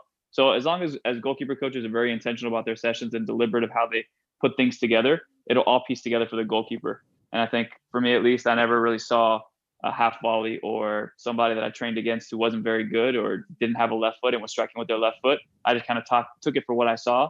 And then I went into the game and I'm hoping throughout the week that my goalkeeper coach put me in those tight scenarios where even though it wasn't a world-class finisher, it was still something close range where my reaction so that I could step in and perform that action on the weekend. Yeah, it's funny. It's funny you're saying that, Omar, because one of the conversations that I've had recently, and Paul, I'd love to get your feedback on this, is that when you're talking about a session in isolation, let's just say, which is a one-on-one or a small group or anything like that, is for the goalkeeper to look at it more as like an active lecture, based on you're being active, but at the same time you're learning how to deal with different scenarios, and what to do in these situations, and getting feedback and everything like that. And that their real training is, and again, this is for an individual coach or, who isn't working with a team, their real training is when they go back with their club, any thoughts on that? One, I'm not a fan of individual training, just throwing that out there. Like, I just think it's very difficult with one goalkeeper and one coach, because you really are limited then to the scenarios you can set up. At least if you've got a couple of people, you can have a couple of reps, you can have a couple of different movements, etc. I always think a small group is always the best way to go, 2 or 3 goalkeepers. Plus your work to rest is always better. I think when you do an individual, you end up battering the kid. And the kid wants more. I mean, how many times do you have a parent come to you and say, work my kid hard? And I just look at them and go, take them to a fitness camp. Like, my job's not to get them fit, Yep. But that's kind of, when you've got the small group, you can even walk through some things and put them in positions and be like, okay, look, this is the scenario that might happen. You might not actually run the scenario, but you can at least put them in the positions and show them how it would look. For me, all the stuff with small group training and trying to get the sessions through that you want to get through, it's about making sure you've got the fundamentals into the kids first. Because if you get the fundamentals in, then you can work on the movement, and the movement would be the next part. Then it would be the action before the movement. So the action before the action. So now you're going on based off the topic today. And now you're working into the game scenario. Now, would I don't want to say I never like ping balls on kids. Normally the last couple of minutes of every session, for my own ego, I just like to score goals on 8-year-olds. But typically it's more controlled for the first, if we're doing a 90-minute session, for the first hour and 15, it's more controlled. And then that last 10, 15 minutes might get a bit out of hand. But, even with the pros, other than game day in the warm-up, I rarely strike a ball on goal from anywhere near the top of the box. Everything is within 12 yards because that's what you see in a game. And they're going to see it from the field players from the top of the box and from 16 yards. But if you look at where we give goals up, by the way, we give a lot of goals up this year. If you look where we give goals up from, it's from about 12 to 16 yards just on either side of the penalty spot. So if you look at my sessions, most of them, that's where I'm standing, or that's where the actions are coming from, because that's what we see. So, going back to the young kids, obviously you tend to give them more because you don't know what they're seeing in their club environments, in their team environments. but you've got to give them the basics to start with. It's no good just putting them in these scenarios when they've got no idea of how to set, move, make the save, come for the cross, go one-on-one. But still, for me, the idea is that you're setting them up ready for their small-sided, ready for their phases, ready for their team. Omar, I want to say this with you right now, is that first off, I think, this has been really enlightening, Paul, honestly, because I think one of the things for us to discuss these things on the show, between ourselves. It's another thing, somebody like yourself who's in this environment and has seen so many different levels of the game to kind of break it down like this. One thing is that you were talking about just not striking the ball from distance. I think this is really talking a lot about the starting positions too. Is like, should we focus more on where are our goalkeepers giving up goals and developing sessions based on those areas, as opposed to, saying, oh, well, we have to work on this area and we have to work on this area and we have to work on this area. Yeah, I mean, when we analyze, at the end of the season, but I typically do it every month, is analyze what we're giving up. Not just goals, but shots. I mean, obviously, you're not just going to look at your goals, but and the other things will get touched on. It's not like you're going to ignore shots from outside the box, because then all of a sudden you get a screamer against Dallas from 35 yards that goes in the side netting. So it's not saying it's not going to happen, but you've only got X amount of time in a week. And especially this season, we're going Wednesday, Saturday, Wednesday, Saturday, Wednesday, Saturday, Wednesday, Saturday. So you've only got X amount of training sessions. So you've got to focus and try and get into the areas and present the scenarios that you're going to see the majority of, right? Crossing is another example. And I find it a very interesting one, because I can't replicate the crosses that come in a game. I can float balls in, I can drive balls in, but that's not a cross that comes in the game. And the truth is, when you look at the crosses that were faced this year by MLS goalkeepers dealt with around 1% of them. I think it was just over, of all crosses. Right? In the Premier League, it's lower than 1%. Now, what defines a cross when you're looking at Opta stats? Obviously, pullbacks are crosses, so you're not going to get to a lot of those. But still, that's a low number, obviously very low. But that shows you again what part, because there's a lot of crosses. So what part of the cross are you training? So now, big floated balls in. Of course, you're going to throw some in, because there's the timing of coming for the ball that comes in, not necessarily from wide on the sideline, but maybe higher outside the box that comes in on the angle where you're coming up behind the back line to win the ball. Right? That's an atypical ball you'd see in the MLS. Or the dinked ball, that's where it's inside the 18 and it's dinked to, say, the top of the 6 or the back of the 6. Again, that's a ball you come for quite a lot. But for the amount of crosses that come in, there is not that many, obviously, that are defended by the goalkeeper. But then there needs to be a movement for what they do have to defend, which is then going to be the next action, which is either going to be the header, the volley, the shot, or whatever it may be. So you've got to look at all of this to make sure your training covers those movements. So for me, obviously you analyze every game, you analyze every opponent before you play them, of what you're going to see or you think you're going to see. But we look at it, sometimes I share it with the keepers, sometimes I just do it myself, and we pull up the True Media stuff, which just shows what we're giving up, what the goalkeepers are factually seeing. And then you build your sessions based off of that. And the other topics, the other areas are going to get covered anyway, because they're in training.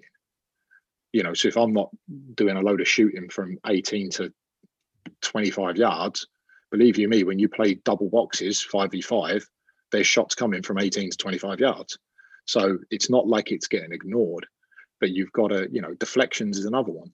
I do a lot of work on deflections because, again, a lot of shots are off of one touch, below 4 foot, with inside 12 yards.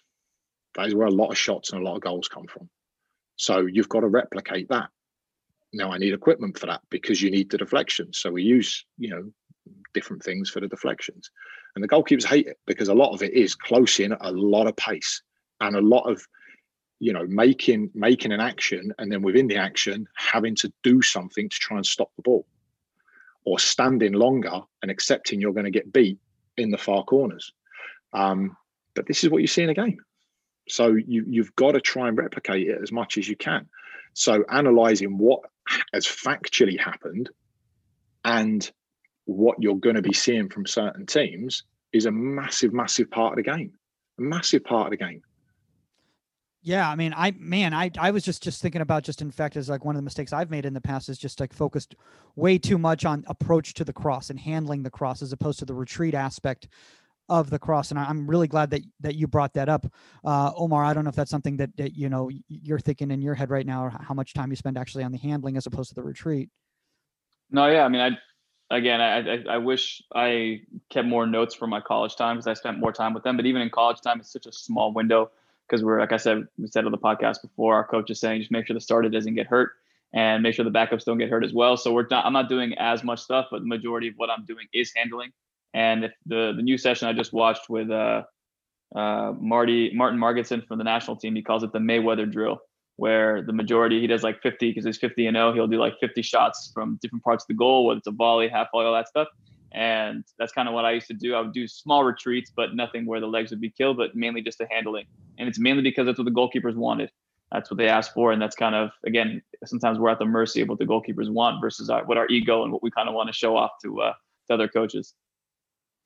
You just brought up something right there. And I think Paul can attest to this in regards to, like, is it about what the goalkeeper wants, or is it about what the goalkeeper needs, based on the demands of the game? And Paul, I'm asking that to you, because that's something that I struggle with as well.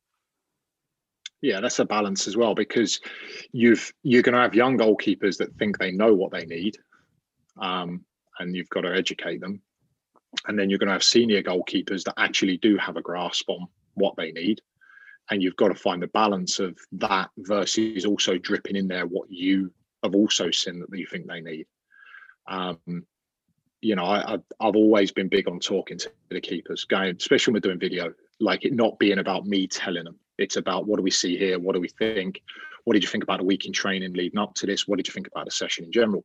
Now, if they turn around and go, wow, I thought the session was absolutely terrible, Paul, that exercise was awful. Now, okay, why? Now, typically that doesn't happen. I can remember one exercise I did once where I thought it was terrible. And I asked both the keepers at the time that were in it, and they both went, yeah, let's not do that again. And I didn't even bother looking at the session again. I just never did it. Yeah, but I had the feeling and they said it. Now, there's other things where goalkeepers have said, oh, I'd like to do that on that specific day. And I've looked at it and gone, exercise, not a bad exercise. Don't know if I would do it on that day. And then explain to them the reasoning for that. Maybe it's too heavy, maybe it doesn't fit in with what's going on. And then a decision's made. So I think there's some coaches that go too far to what the goalkeeper needs. And I think there's a danger zone there, because at the end of the day, you might have to drop that goalkeeper. And you can create a beast that you don't want to create. But on the same way, you can't go in as, this is the way we're doing it, no matter what. It's my way or a highway. That will not work, especially with professional goalkeepers, or goalkeepers that have a good grasp on goalkeeping. And as coaches, we don't know everything. We just don't. I mean, you're going to pick up goalkeepers at times that have had 4, 5, 6 different coaches, and they're going to have picked up some great stuff along the way. And you can't ignore that fact. And you can't be closed-minded enough to think that you know better than the next person.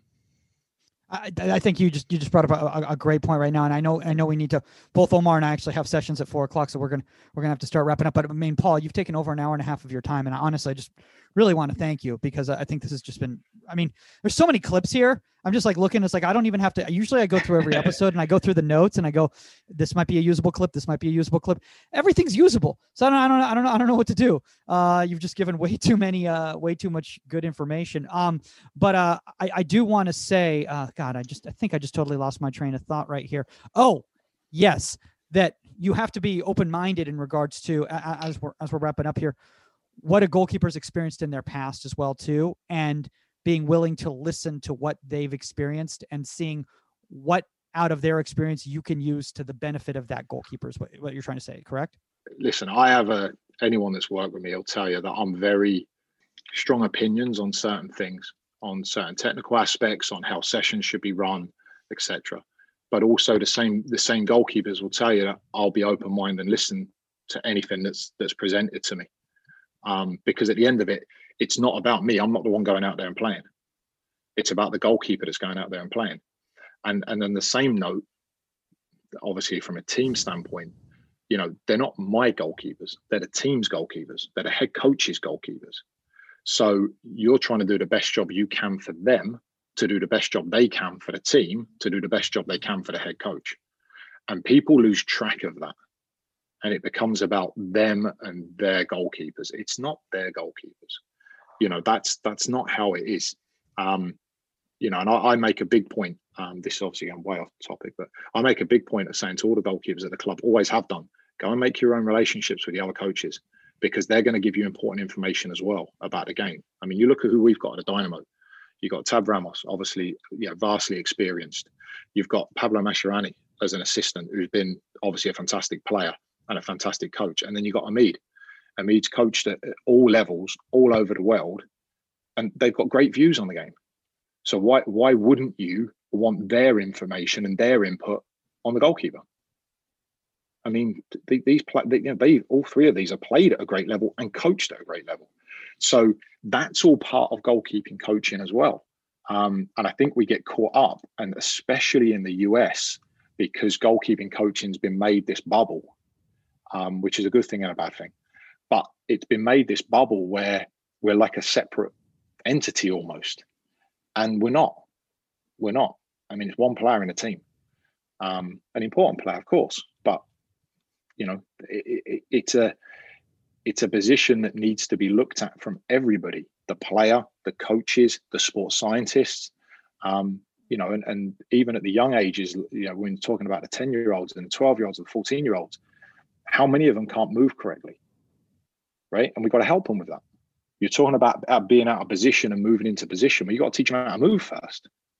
You know, there's a lot of work that needs to be done, and it needs a lot of people, not just a goalkeeping coach. And I think that's very important. Yeah. Well, awesome, man. I before we go, I mean, I really want to encourage everybody out there to check out Performance Goalkeeping. I mean, I wanted to show some of your clips, but we can't do them justice, honestly. I mean, you've got so many good videos on your website of all the training that you guys do and everything like that. So I really encourage people to go out there and check it out. If people want to reach out to you directly, whether they're interested, you know, in your personal training that you have going on with the academy, or, you know, that maybe they're a young coach and they're looking for some advice and everything like that, where's the best place for them to reach out? Either through the website, probably through the website is the best way, through the contact form, or, you know, social media is fine. Okay. I'm not the best at returning emails or messages. I'm good I'll get there eventually, but my timing is not always the best. This time of year is okay, but typically my timing is about a 10-day turnaround. Well, that's okay, because you got Grubb, you got Brenton, you got a bunch, Ryan, you got a bunch of people over there too who can help out on that aspect. And remember, guys, if you have a guest suggestion or a topic suggestion, shout out to everybody who's actually given this topic suggestion. Couldn't think of a better guest to give it for, but contact at Inside the 18. That's the number 18media.com, or at Goalkeeper Podcast on all social media platforms. Omar, you got any cool things in the works? I see you got maybe some new merch you want to plug. Yeah, I'm gonna have my merch. It's a bundle deal, but I think by the time people hear it, it'll be expired. But yeah, I'll have new merch on my website, progkacademy.com, and then new content coming in as well. Awesome, guys. Remember, that's all the time on Inside the 18, and we are out. Later, guys.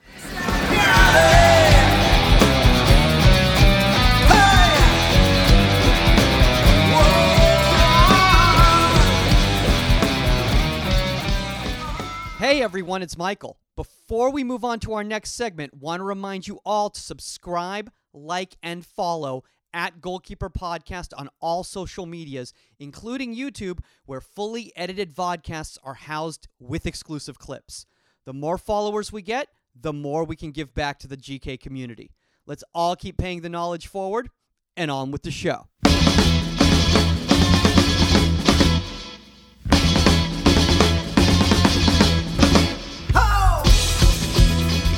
Welcome to Inside the 18. I'm Michael Magid, live from Hollywood, California. With me, you know him as the czar of the virtual background, the one and only Pro GK Academy, Omar Zini, 99 World Cup winner, Angel City co-owner, Saskia Weber. I guess I could say UCLA goalkeeper coach too, since you got your UCLA gear on as well. Busy girl. And very, very, very busy girl. And joining us today as a guest panelist right now, we have first team goalkeeper coach for Wolfsburg. I really hope I pronounced that properly. Pascal Foreman. Pascal, this is an honor, man. Honestly, the Bundesliga is one of the best leagues in the world. To have a first team coach from a league like that who wants to come on this podcast is honestly, it's very humbling for us. And thank you so much for volunteering your time.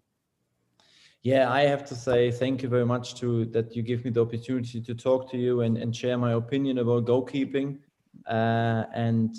You said before, I'm very lucky to work in the Bundesliga in the first team, and it's really good. And I really enjoy it, and I hope we have a good time and a good discussion and sharing opportunities and opinions about goalkeeping. Oh, we're going to have a good time. Whether we're going to share opinions about goalkeeping, I don't know, but we will have a good time. What are you talking about? Definitely share some opinions. Oh, I know you've got opinions. Now, Pascal, for some people out there who might not be familiar with Wolfsburg, and if they aren't, they clearly don't know Bundesliga history as one of the most decorated clubs in the world. Why don't you tell people a little bit about the philosophy of goalkeeping at Wolfsburg and kind of the history of the program there? Yeah. First of all, I have to probably explain a little bit about the club first, because we're not like everybody knows straight away Borussia Dortmund or Bayern Munich or some other teams from the past. Our club is quite young, founded 1945. And I think we are just, we call it like we are a daughter from Volkswagen. So Volkswagen, the main factory company is in Wolfsburg, so they are our club more or less. They give the money. Wolfsburg are doing quite good in the Bundesliga the last couple of years. We 20 years now in the Bundesliga. We won the cup 2015. They won the German Bundesliga championship 2009. The last 2 years we played in the Europe League. So we beat Real Madrid in the Champions League. So we are not every year in the European Cup, but I think we always panel between 4th and 8th in the league, more or less. We are a good club, a small club, but it's really exciting to work for it, and I think we have a good future. Well, I mean, honestly, man, just your resume right there when you're just talking about your playing career and you saying like, oh, I didn't play at the highest level. Mike, that's a high level for a lot of people out there. And I think a lot of people, Omar, I know that you get constantly bombarded on social media by young goalkeepers who don't recognize how high these levels are, and not only that, but what doors they open for people, right? Oh, yeah, I would say so. I mean, yeah, I think I've kind of gotten over that part. I think I was just trying to get my footing in on social media to have my voice heard and credibility. I think over time, especially, having people like Pascal on and Tony Dittmer, Tim Dittmer, Paul Rogers, those guys, they share their experiences. And then as content creators like us, we listen to that over and over and over. And then as coaches as well, we adopt some of those philosophies into our sessions. So he's just always constantly learning. And I think that's what Pascal was saying prior to getting on air. Was just like, he doesn't do anything crazy, nothing special. He listens to his goalkeepers, what they need, but he's constantly evolving and trying to get better as a coach, which is a great message for all young goalkeeper coaches out there.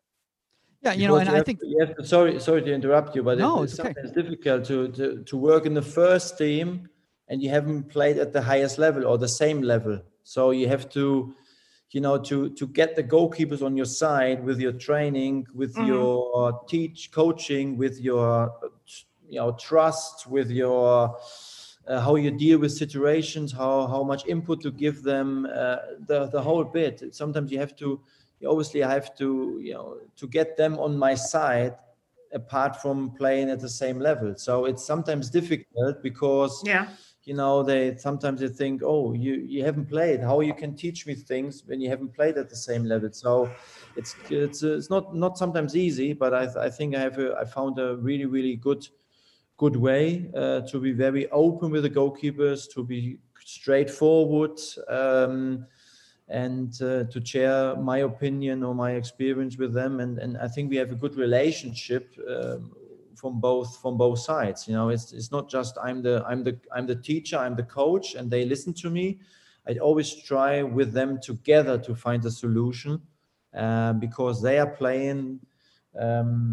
They think different about the situation, because I can see it on the video 50 times, and I have to go back and forward, and then I find a solution. But they have to do it straight away on the pitch. So it's always important that you have a good trust, a good relationship. You are a friend of them, and then you have to find together the solution about different things. I agree with that. I mean, there's something to be said by being like by having that journey in your toolbox, in the sense that, you know, when you're teaching, when people look at you, you've been there, you've done it, if not higher than the level that you're teaching at the moment. I think it's a little different here in the United States, just because we're such babies, that most coaches have more experience than the players, period. You know, so, you know, if you're an MLS coach, 90% of the time you probably had, you know, you have that lineage of history, that I think it's a little different. But I could see, like, in Germany, in England and stuff, where I think it's important, absolutely, for identification and respect, you know, because yep. And it's not saying, you know, and the reason I don't want to discourage anybody, you can become a great coach. You know, it'd be hypocritical of me to say that a woman can't be a men's football coach if she understands the sport. It helps that you played, you know, and yes, there's women's football here, not soccer, football, but it helps that you can identify as a player on that level, at that level. And yeah. So I do agree with that. Yeah, I think you're right, because you have to understand the sport. You know, I can't be a tennis coach and then become a goalkeeper coach in the football. So you have to understand the sport. But to be honest, you're absolutely right there. You can be, you know, you can play at the lowest level, or you never maybe, you know, being a goalkeeper yourself, but you still can be a good goalkeeper coach. You know, it's just how you take things on and learn, and how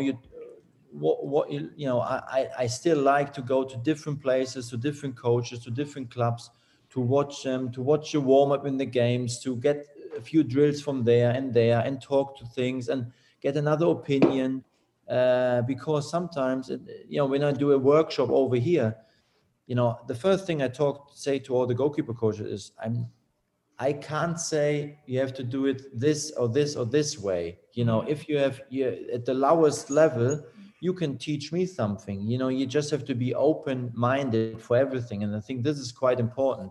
Well, let's kind of delve into this topic right now here, Pascal, because I mean, I know we're really excited about it. It's something that we've discussed quite a bit on the show.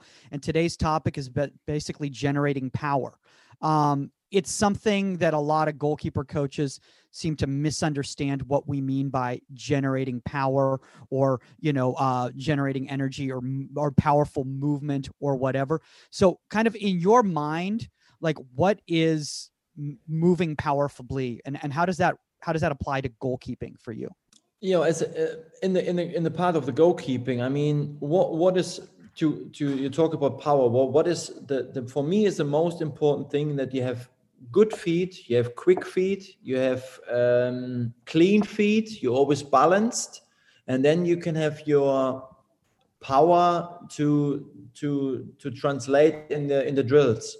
So first of all, I think you need a good fitness. You need different fitness than the goalkeeper players. You know, I mean, you need to make save or 1 or 2 or 3 balls or whatever. So then you need a good feet. Then you had a good shape and a good position to use then the power you have. I mean, the power is not about, you know, you're not explain power about you have the biggest thighs, or you have the biggest legs, or biggest arms, or whatever. I think you just need to need a good position, the right position, the right footstep, the right movement.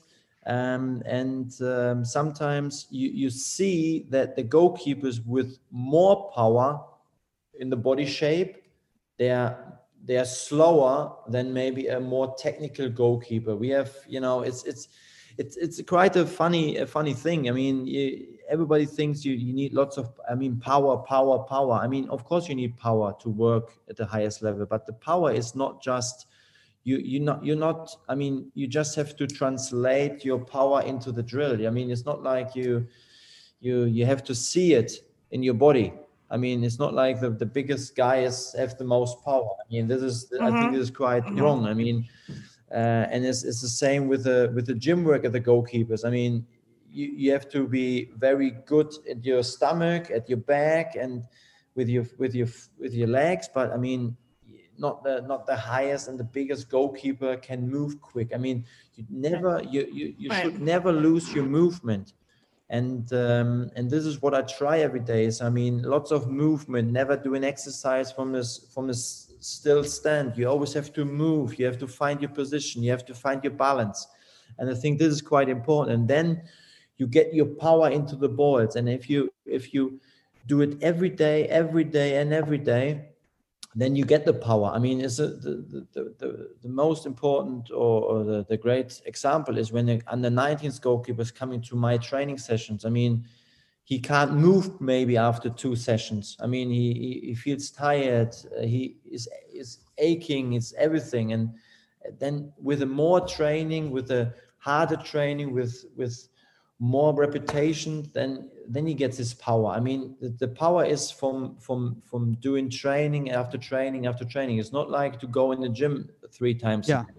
The best analogy, like the analogy I like to use is with some things is like, look at golf. Like the biggest guys don't drive the ball the furthest, right? It's technique, it's head swing and everything like that. So, you know, you can have this beefy, bulked up guy. He's not going to drive the ball further than Tiger Woods, let's say, or something. It's about technique. It's about training. It's about, excuse me, balance, body position, and everything like that can generate the power. And the same thing goes for goalkeeping. If your stance is too wide, where are you going to get the power from, to move laterally and dive? If like there's certain things in technique that can generate power, can generate the movement, whether it's through distribution, whether it's movement, whether it's diving and everything. It's not big people. It has nothing to do with it. I know. And sometimes you see goalkeeper coaches, I mean, and they don't reach a ball in the drills or in the sessions or in the game, and they say, oh, you need more power. I mean, this is too easy to say. I mean, this is wrong. Yeah. I mean, you have to see with your own eyes. You need the detail. Why? Because the stand is too wide, or the first movement was wrong, or your position was too high or too deep, or your body balance was sitting back, or whatever. It's so much more detail to say, oh, you need more power, or you have to work on your power. I mean, this is totally, in my opinion, this is totally wrong. I mean, you need a fitness, you need a power, and if you're a growing man or a senior player, then you should have enough power. But then is to get the power on the pitch in the movement to save the ball. And then this is so complicated to get the power, the technique, the balance, the coordination, the footwork. You need 5 or 6 or maybe 10 different things to put together. I don't want to interrupt you right now, but I did want to get to Omar right here for one thing, because the thing is he deals a lot on social media. I don't know if you're familiar. He has some fans on social media, and they're always posting powerful movements, as in saves, as in the final action, but they're not showing the buildup. And that's one thing that you've been really big about, Omar, is breaking down why that movement was successful and how it happened, whether they created depth in the situation, whether they narrowed the angle based on the movement of the ball and where the ball was approaching from. Yeah, no, like Pascal was saying, is like there's so many different factors that lead into that. You can't just watch the film and say to your goalkeeper, you need more power there, and then with more power, you're going to make that save. So it's not a blanket statement that you just throw out there and then it obviously starts, magically fixing everything. So I think, again, even studying like Ter Stegen for a little bit, I was watching his set position, and I was always against, even if you watch some of my old content, which I should probably delete by now, but I kept it up just because I want, for the history of people to see how I've evolved as a coach. I used to always say you have to be in a somewhat narrow stance, because from there it's very athletic and you can shift and get out of there very easily. Then I started watching it. Again, that's why social media is so great. Is people would reach out to me and say, "So Omar, if that statement is so factual and so true, why is someone like Ter Stegen? Why do I see him sit so low and still be so powerful out of that low step position and sitting wide?" And I kept watching and watching and watching. And like Pascal said earlier, it's sometimes like you're bringing the power to the drill. So from the perception of a viewer or somebody from watching from a distance is watching the session, and I see Ter Stegen sitting low or sitting kind of high, but his legs are super wide open. In my head, I go, 1, he's going to get exposed down low. 2, he's not going to have enough power coming back up. And then 3, he's just not doing it right. But then you actually see somebody use what they're good at and be able to live in that lower approach, but still be able to get low and then be powerful to the top as well. So again, it's just about having everything encompassed, whether it's the core, whether it's the back, whether it's stability, whether it's just making sure you have good balance as a goalkeeper. And especially too, after those big movements, how much balance do you have left? So again, there's so many different things and factors that come into play. But I think it's super important to have the goalkeeper understand what's their reason for doing something. And then as a coach, understanding that reason and saying, okay, how can we optimize that even more so that you feel even more powerful from that wide stance? So I think that, for me at least, that's kind of something that I've evolved on as well, and try to at least, mention to people who ask me questions about it. So Pascal, I want to break this down right here, because this is a save. I think it was last season. I think it was Casteels against Bayern Munich. It might have been even one of the final games of the season. But I don't know about you. Anytime Lewandowski has the ball, I would terrify me. So I thought he did a great job right here with this play right here. As we can see, I think it's Adriozola who plays the ball in to Lewandowski. And as that ball's kind of played in right here, well, you know what? Let's just do it in full speed first. That right there is an example, in my opinion, of stillness creates the power rather than him trying to attack the ball. And then the ball essentially going, towards the net. But as that ball's coming in, Lewandowski point blank, he's still, and then it's just a simple push to redirecting that ball. What are your thoughts on this play right here? You have to say, first of all, his position is really good on the cross. He can attack the ball. He can defend the goal. He is good at the near post, at the far post, whatever. And then you have to say what he's really, really good at. And that's what the people don't sometimes see is when he moves towards the goal and he can't get the cross and he moves towards the goal, he's nearly going to the goal line.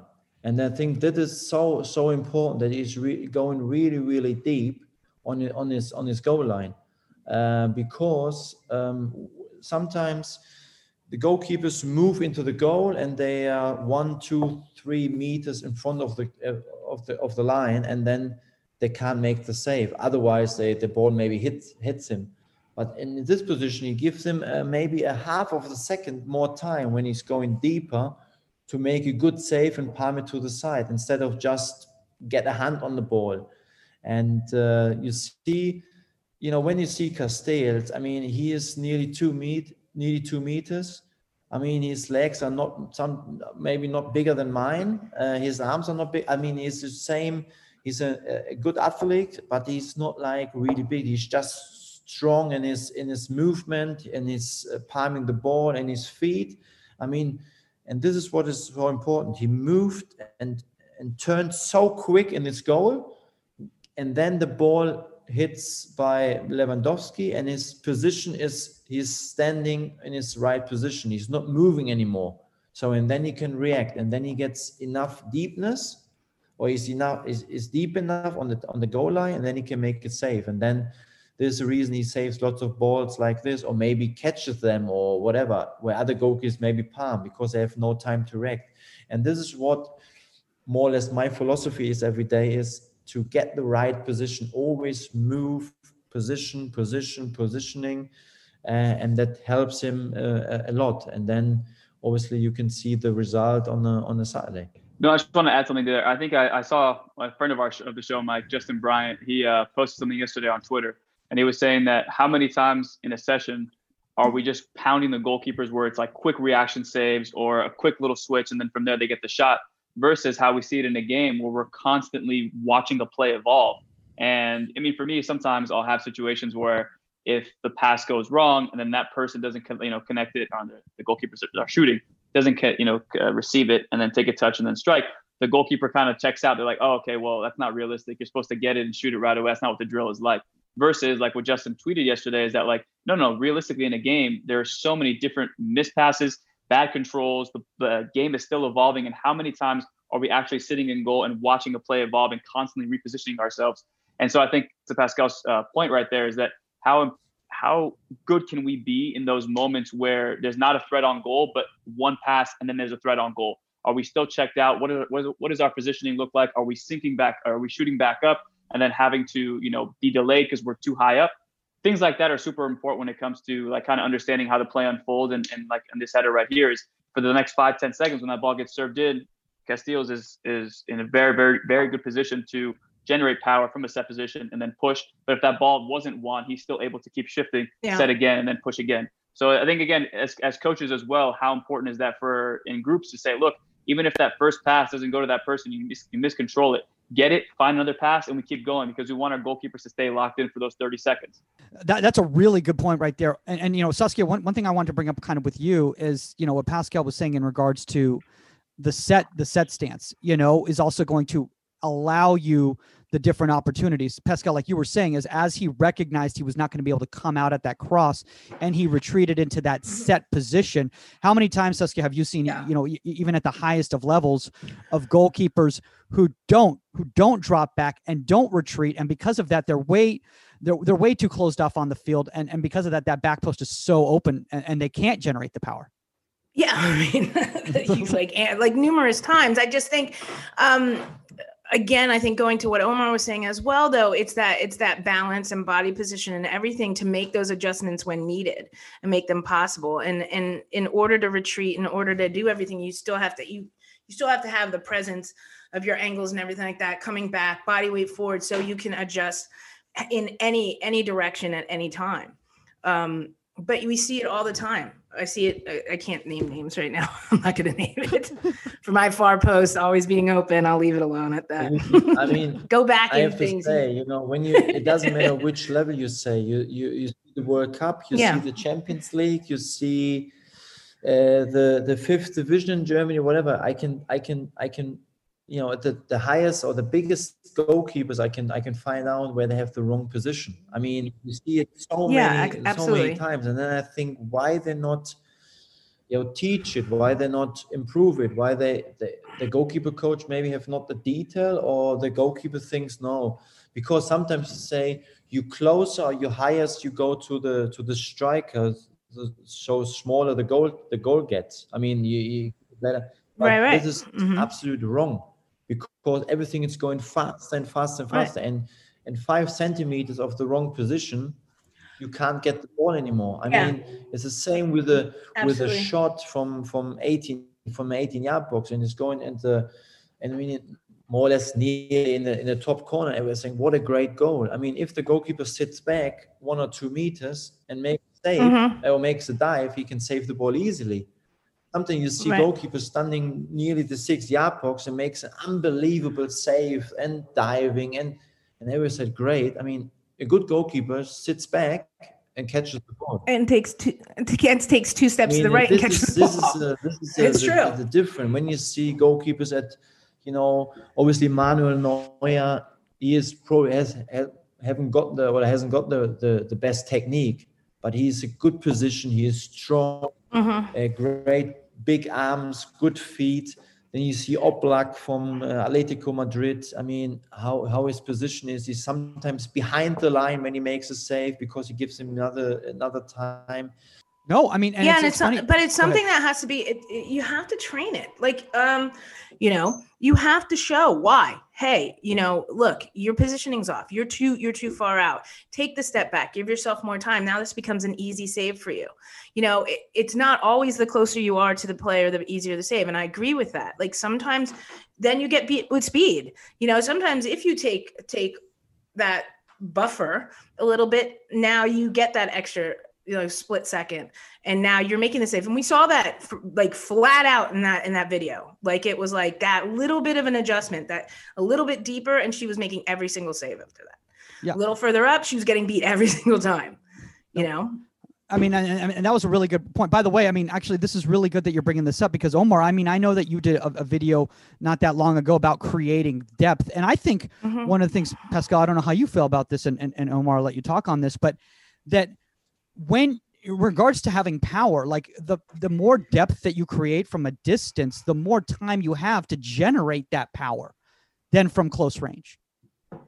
Yeah, of course. You know, you have the split the second or more, a little bit the second more time to react. And when you see it, the new football, the new goalkeepers, they have time to make a step to the side and then make the dive. I mean, sometimes the most goalkeepers, they're diving straight away from the set position. I mean, they have no time to generate any power. So you need lots of power. The stand, the how wide the goalkeepers stand, and I mean, in the academy, for example, you try to teach him don't stand wider than shoulder wide, for example, you know. But then you have goalkeepers say same with Castells. I mean, because he's so tall, his set position is his legs are quite wide. Well, and that's also balance. Like, I mean, he's still very, very fast, agile, down and dive and everything. So our second goalkeeper from Austria, when we took him over, or when we signed him from a club from Austria, he came. I mean, it was so difficult with the speed, with the power, everything. But he was 30, and you sometimes think, oh, he's 30. You won't get it anymore. And it was difficult, but you see with him, I mean, we can't imagine a better number 2 at the football club personally, and from his talent. I mean, he's working so hard every day. He's taking things in. He's want to see videos. He want to talk to me. So many things. I mean, it doesn't matter how old you are and where you come from. You can still work on it, but you have to do it every day. It's like you're brushing your tooth, or you have to wash your hands, or you put your clothes on. I mean, every day is the same.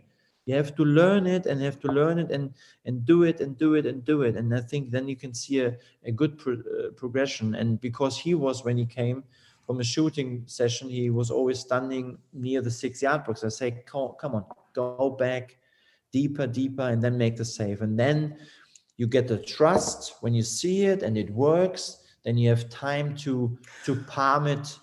It was easier to close space. I don't think the overall pace and power that you were up against was kind of challenging, that you couldn't have that fast of movement.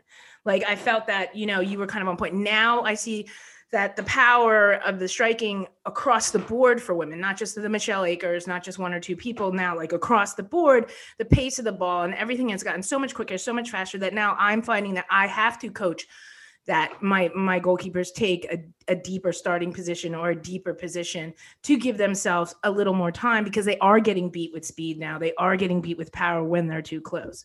That was what I was trying to say. Got it? Okay, Mike. I want to say this right now. I feel like what happened is the Bundesliga saw that I was about to play a clip from the Bundesliga, and they just shut me down. They just said, you know what? You do not have the rights to that clip. You can't play it right there. I was trying to show Pervan a fantastic save based on what you were saying that you'd been working on with him. Oh my gosh, guys. Jeez Louise. That was quality podcasting. Oh my gosh. I want to ask this to you, Omar, because I know you do a lot of private sessions, and I know Saskia, you do as well too.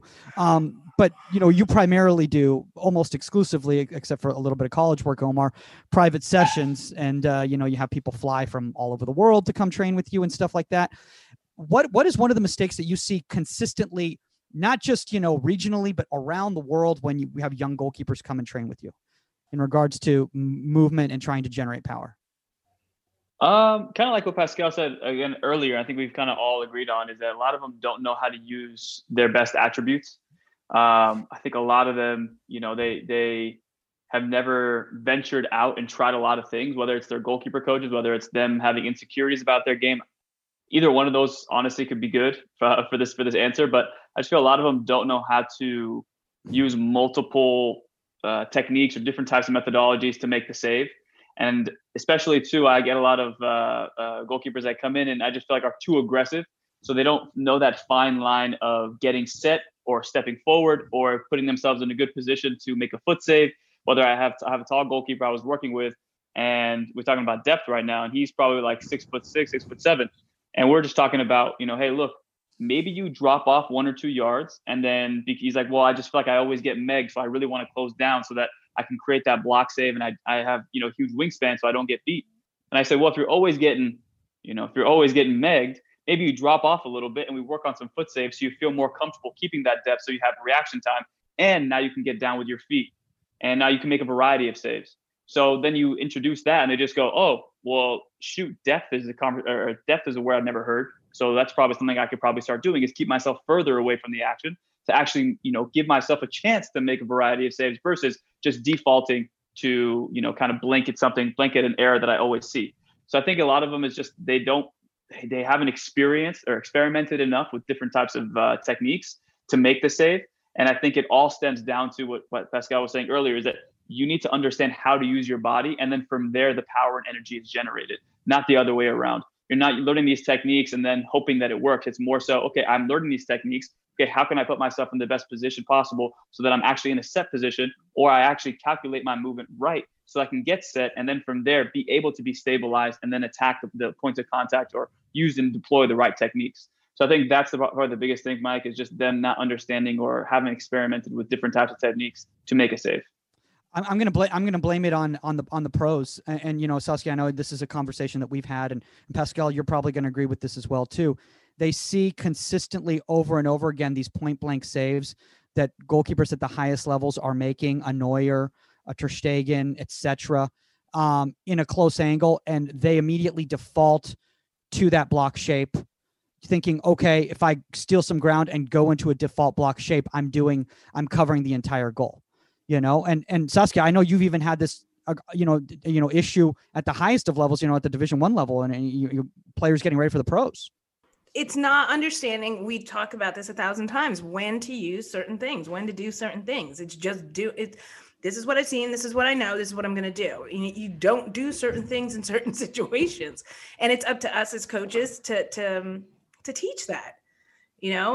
But to teach it with understanding. Why are you doing this here? Why should you not do this here? Why should you utilize a different technique? Look, nothing is always the right answer. And at the end of the day, keep the ball out of the net. Okay. But, it's our job to teach multiple scenarios. It's our job to teach, sometimes you are doing the wrong thing. Sorry.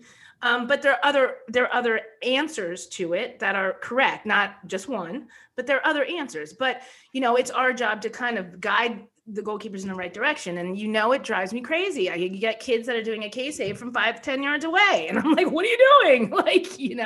This is why, because you saw that on television somewhere. Why are you parrying the ball? Why are you palming the ball right now? The ball was not coming at you at 90 miles an hour. It came at you at 40. Can't you catch it? Yeah. But Neuer, so-and-so is constantly parrying the ball. Well, yeah, because it's coming at him, and you're not seeing the movement. You're not seeing all this. You're not seeing that. You're just seeing the end result of something that's happening. And sometimes they shouldn't parry it either. But at the end of the day, we have to teach young kids, and we have to teach, pros and everything. Why are you doing this? Give me the correct answer. Is this the right reason to use this situation or to use this tactic? Pascal, is that something that you're seeing with the youth in Germany as well too at the academy? Yes, what I want to say to it as well. I mean, you have to find a solution. What I said before, together with the goalkeeper coach. I mean, with the goalkeepers. I mean, otherwise, as a goalkeeper coach, you can tell them, and I mean, if they don't understand, it's like in school. If you don't understand, you have to ask questions. You have to. Why are you doing it? Should you do it this way or this way? What you think it's better? What it works? And I mean, you should do it together to find a good way for both sides. I mean, it's not always good that the goalkeeper coach is happy. I mean, the goalkeeper in the goal will have to be happy as well and find comfortable with the situation. And then the major thing is to make the to choose the right decisions. I mean, decision making is so important as a goalkeeper. Where do I stand? Do I come for the cross or should I stay away? Is a shot from inside the box? Is a defender with a striker? Should I stand in my position or should I go closer? Or is the decision making is so important for the goalkeepers, and then they have no patience sometimes. I mean, they're rushing out. They want to spread out instead of saying, keep my position, to be brave, to be big, to trust my techniques, to trust my foot block, to trust my hands, to think sometimes as a handball keeper, because they are so quick with the arms and with the feet. I mean, you just have to think what is the best way. I mean, sometimes it's the goalkeeper rushes out and the striker does what? It's just put the ball easily through the legs. Instead of standing there, be brave and waiting what the striker does. I mean, he has to make a decision how to beat me. It's not like I give him with my movement and a decision to make. I mean, sometimes you have to be more patient, to stand and then say, go on, beat me. And if you beat me. And that's exactly what Michelle Aker said, the thing she hated the most, I mean, she's the greatest. And she was just like, the minute that the goalkeeper figures it out and makes me all of a sudden have to slow down and figure out how to beat them instead of me dictating like everything, like is when she messes up. And she said that. She's just like, now I have to make a slower decision. They've slowed me down. I know I have pressure coming on me and everything like that, as opposed to her dictating your movement and then just scoring. Sometimes it's better. I mean, if the strike, you give the responsibility to the striker instead of he gives it to me. Right. I mean, it's a small window to make the decisions, and then sometimes you say, go on, beat me. And if you beat me, and if I have the perfect position, and you still beat me, then hang on, thank you. You're a good striker. Well done. Great goal. But what I see sometimes with younger goalkeepers, they have no patience. They're rushing out. They think they have to do something. But obviously it's coming with experience, with learning, with games, to deal with different situations. I mean, it's sometimes easy to say, but then it's our job to go through the difficult time with it, to help them, to show them.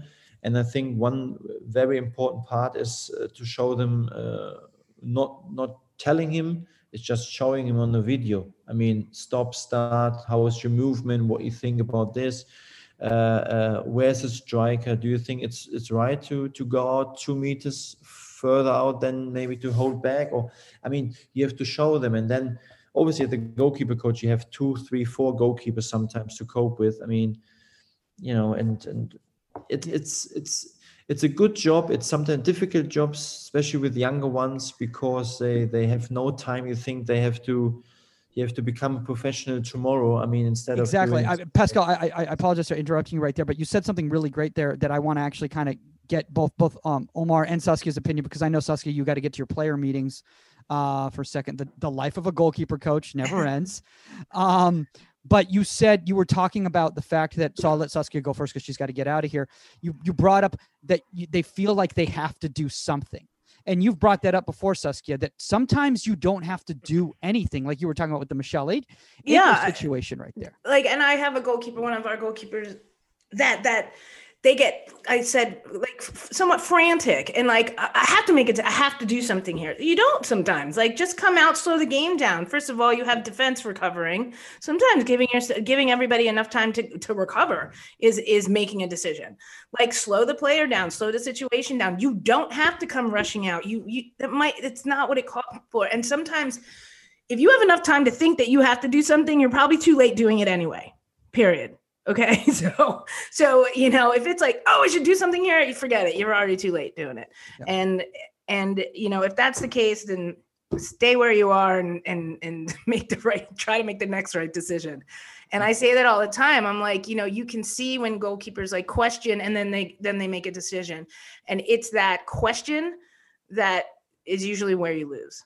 Yeah. It's in that second that you've questioned that you and put that on the coach as well, that you haven't seen repetition enough, that this becomes instinctual, and that, you know, you make the decision. And sometimes the decision is going to be wrong altogether, and we'll deal with that. But you can't question it and then make a decision. I just think it's too late then. Such a good point, and we'll let you leave on that. Yeah, on that end right there. No worries. I could talk to you guys forever, but I have to go talk to like 10 UCLA players. So we'll see you later, Saskia. All right, go Wolfsburg. See you guys later. Thank you very much for your time, and you know, please keep in touch if you like. Absolutely. The Dutch Wolfsburg's side got a fantastic women's program, by the way. The Dutch side of me would love to keep in touch. I have to say, I coached them. I helped out 3 months, and it was a really, really great experience. I mean, it's the number 1 from Germany and a really good goalkeeper in the women's team. Bye, guys. Okay, thank you very much. Have a nice day. Later, so, getting kind of back to now, there was 3 of us right here. Getting kind of back to this, you know, Pascal, and I kind of, you know, I want to show. Should we try to put this clip up again, or do you think it's gonna? I'm just gonna try right now, and we're gonna see what's gonna happen. Okay, I'm gonna try to play, you know, because I wanted to show Pervan, and I wanted to show this play because I thought it was awesome, and I want to get your take, Pascal, on actually if he did touch this ball right here. But this came as this was that fantastic Freiburg game. Obviously, you were there. I don't have to tell you about it. Paul's played in. Now he's creating depth because he's back. Shot comes in. Look at that position. First off, he has time to react, and is that touch off the post. Great recovery movement, by the way, too. Pascal, did he get a touch to that ball? Yes, he touched. When you see the slow motion, you can see he touched the ball. It was fingertip on it. And it was a special game because Castells got injured in the last ball in the warm-up. And then you have to, you know, more or less play it. He came on in the team, you know, cold, without any warm-up, more or less. And he did a really, really good job. And you see there, I mean, when he first joined Wolfsburg, he would never save that ball. I mean, we worked so hard on this. We have to work so hard on his position, on his movement and everything. And I have to really say, and what great timing, because we happen to have the goalkeeper who made this save on the show right now. Pavel, can you hear us? There he is. Man, I'll be honest with you. By the way, guys, this is a special guest right now. And I hope I don't butcher your name right now. Is it Pavel Parvan? Yes, it's okay. It's okay. Pavel Parvan. Pavel okay. Parvan. Thank you. Yes. So it's so funny because Pascal said, I was like, should we let the audience know that he's coming on the show? And he said, no, make it a surprise. Make it a surprise that he's coming, man. Pascal was just talking about, you know, your experience, obviously after, you know, this play where you did not know you were playing. Castells, you know, got injured at the warmups, and you had to come in that game versus Freiburg. And just, you know, I want to ask you, because we had a goalkeeper on about a week ago, you know, who also was in a similar situation against their rival. This was here in Major League Soccer. Yeah. And just what went through your head when you were going into that game? Because my feeling is, and we've talked about this with Omar as well, is that, you know, any sort of number 2 should be preparing like they are playing in the game anyway. Yes. So it's very easy to say that, but I think it's very hard to do it like that. I'm sorry, my English is maybe not perfect, but I'll give my best. Kuhn, when we played against Freiburg, Kuhn got injured about 5-10 minutes before the game. So I didn't have a lot of time for warming my body up. So it had to go very fast. And in those situations, I just tried to stay calm, to concentrate on the easy things, and to enjoy the game. Because I don't think that it's a good idea to make yourself pressure. So I didn't start to think about the next steps, the chances that will become, or the other team. I just tried to relax myself and to enjoy the situation, to enjoy every moment. And I went into the dressing room. I went in a room where I was alone for myself for about 5 minutes. I dressed, I put on my shirt, and I was ready to play, because those are the situations I waited for. I played a very long time in Austria, and it was always a dream for me to come to Germany and to play against such big teams and on this level. And so because of that, I really tried to enjoy, and I think I did a good job, because I went into the game with so many positive things or minds, with a positive mindset, and because of that, it was no problem for me to enjoy the game. I mean, look, by the way, I want to say this right now, Pavel, that your English is better than Omar and I's English.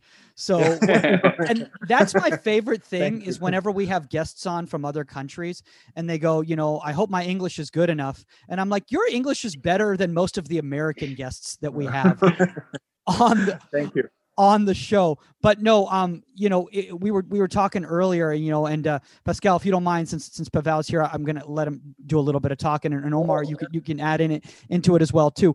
We were talking about just how, a lot of young goalkeepers think that moving powerfully is all about, exploding and everything. And, Pascal, first off, he was bringing up some great examples in regards to situations you guys have worked on in training, where you've recognized that when you're still and you've developed the right positioning, you're going to be able to move better.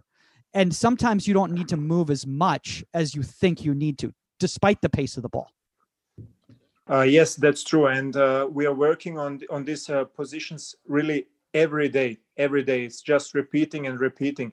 And in this game against Freiburg, when Kuhn was injured, I had such a big save against a new player from Freiburg, and it was a very important save, because I touched the ball only a little bit with my fingers, and I did it because of my position. So I can say, if I would have this ball about 2-3 years before, I would never save the ball. But because of my position, I could make a little step and push everything I have with everything I have to the left side, and because of that I could save the ball. And I was so happy in this situation, because I knew that I touched the ball to see Pascal, because that's something that we train every day. And it makes me so happy when I can show what we are doing every day. And those are the moments that make us very happy in the game. Pavel, and for Pascal too, do you guys think that, like, creating depth or just being in a position where you kind of have to just be patient, is that what young kids are lacking nowadays? Even professional goalkeepers are lacking, just like that, the awareness that if you're patient, but obviously a controlled chaos where you're still moving, but your mind is clear and you're not, stepping towards the shot, but rather keeping yourself back. Do you feel like patience is something that, as goalkeeper coaches and goalkeepers, should be working on more of it? Yeah, to be fair, I think so, but I think you have to go a little bit more backwards. I mean, the biggest problem is that sometimes the goalkeeper coaches in the younger age, in the academies or lower divisions, they don't know it. I mean, because when you have the license, when you go on different things, I mean, you learn just, go a little bit towards the striker, and the goal is becoming smaller and smaller. I mean, this is like 25 years ago where it was important. I mean, the time changed now. You be more open-minded. You have to find your own way. I mean, and I think sometimes it's not the mistake of the goalkeepers. I mean, it's more the mistake of the goalkeeper coach, because I think they don't know it. I mean, they don't think about it, what you get, because they listen. Sometimes it's same with the outfield coaches. I mean, with the managers, they said, he should go a little bit closer. He should close him down a little bit.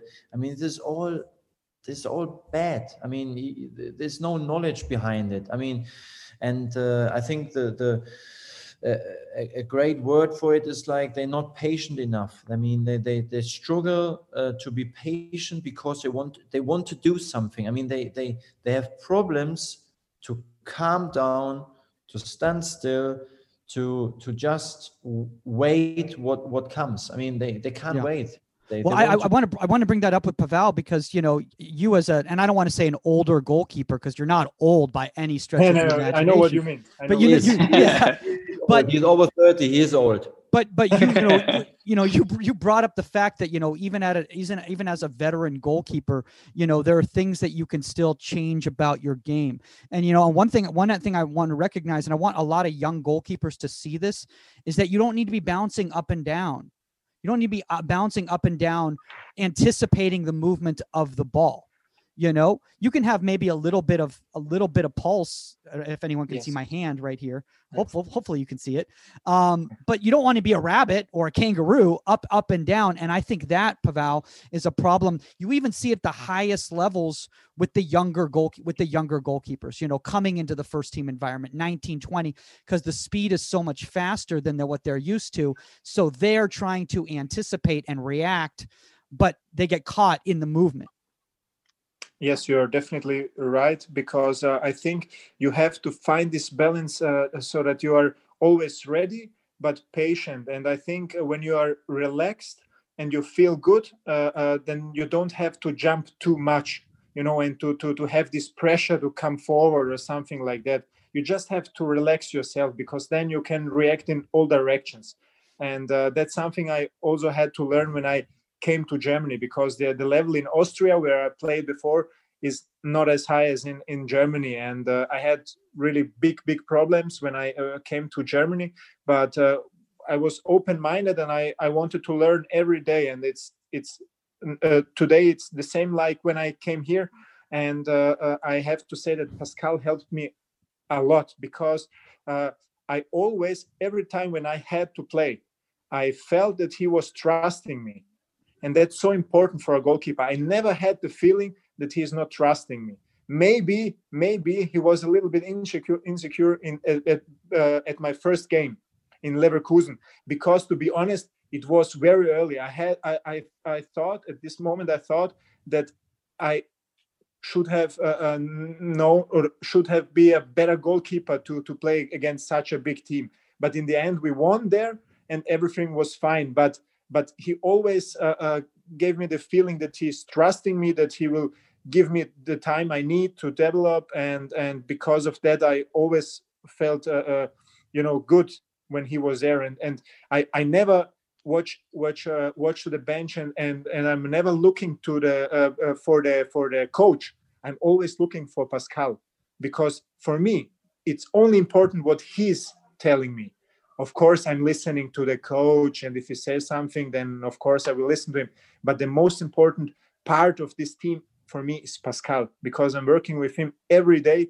He always tries to improve us, and because of that, it's every time when I save a ball, I'm not only happy because of myself, I'm happy because of Pascal and because of our team, because we have such a good feeling, you know, in the group, and it's such a good, nice atmosphere. And I think because of that, we all perform, you know, no matter if it's cool Now, Pavel, what I want to ask you is, how many euros did you have to pay Pascal? Did Pascal have to pay you for that endorsement? A lot. Oh, Omar, yeah, go ahead. No, I just I'm kind of jumping into the psychology of goalkeeper coach, and then obviously as a player. And I feel like I'm going to ask both of you guys on the panel here is just, do you feel like because professional football is so cutthroat that when goalkeepers shift, you know, from team to team, or if they, you know, join a new team, they can be a little bit hesitant to try new things and just really latch on to what they know about the goal, the position, the technique, and all that stuff. Just really latch on to what they know, because coming into a new team and trying out different things, it could go one of two ways. It could be a great addition and you get better at it, like we see with Pavel. Like, you learned so much from Pascal and the group. You guys started working with each other and getting better about depth and giving yourself space and being more patient. Or like my situation, where in college I had a young goalkeeper who, let's just say, for lack of a better term, like his technique wasn't the best, but made amazing saves. So I was like, okay, how can I pair the amazing saves with the technical side? So in the off season, I tried to put those two things together, and he, you know, pulled me aside and said, look, coach, I appreciate you trying to instill technique, but I'm at a point now where I'm looking terrible in practice in front of coach. I'm second guessing myself because I'm trying to do the proper technique to make the saves. So for Pascal, I guess, does that come down to trust of the new goalkeeper coming into the new system of like, look, we're going to work with what you have, but at the same time, like, I need you to understand that I've been in the game long enough and I can help you optimize your set position, optimize the psychological side of the game to get you to potentially become a starter for the team. I mean, first of all, you have to say about everything is like, I'm really, really lucky with my goalkeepers that my philosophy worked for them.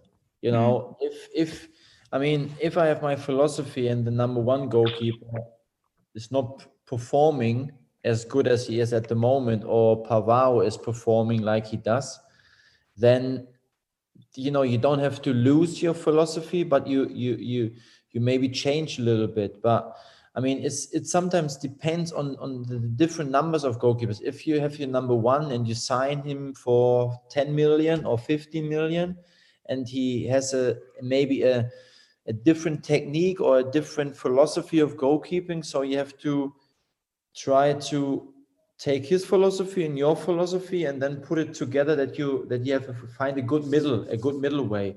I mean, this is so important. Otherwise, when you sign younger goalkeepers for number 3 or 4, then he has to adapt your philosophy. I mean, it's sometimes a little bit, strange on the first team level. I mean, I'm very, very lucky that we changed the philosophy from the old goalkeeper coach to mine, and it works because Kuhn was up for it, and obviously Pavao as well. But it could go the other way as well. So it's not just otherwise you can say, okay, it's my philosophy, and just look for goalkeepers who suit my philosophy. I assign him, or so it's sometimes difficult. It's something difficult because you have to find a good way with the goalkeepers, and otherwise it doesn't matter if you train 50 times a week or never, or you just meet for the game. He has to perform. And I want to ask Pavel that in regards to that, Pascal, because obviously you're the goalkeeper right now, and you're the one in the sessions. You came over to a new club, and obviously Pascal is, I don't want to say introducing new things to you, but let's just say having you look at the game in a different way. And there's going to be a learning phase to that. Is there a moment in your head where you go, I'm making mistakes that I didn't make before, and you start second guessing and going, I want to go back to my old way because I feel more comfortable? Or do you go, you know what? I know that if I deal with the struggle, I'm going to get to a level I never could get to before. Maybe I won't be as good right now as I was 6 months ago, but in a year, I'm going to be at a level I've never gotten to. Before I came to Wolfsburg, I played in Linz in Austria, and I was there for 8 years. I was there the captain, and I was one of the heroes of the club. The fans loved me. Everybody in the club loved me. They were very happy with me and so on. And when I had the offer to come to Wolfsburg, I wanted to go there because I wanted to give up my comfort zone. I was in a comfort zone, and I wanted to improve.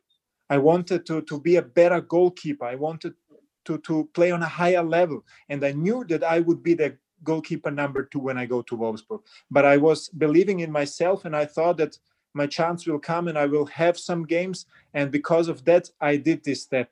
And I would never say that it was the wrong step. Although I would maybe play many more games at my former club and also on a very good level, but I learned so many good things here that I'm so happy that I did this step. And of course, at the beginning, I made some mistakes I didn't do, but it was because I was stressed. I had to think about so many things, and then I couldn't save the easiest balls. And I was, sometimes I came home and I wanted to cry because I thought, oh my God, I'm so bad. What's happening with me? I can't do the easiest things.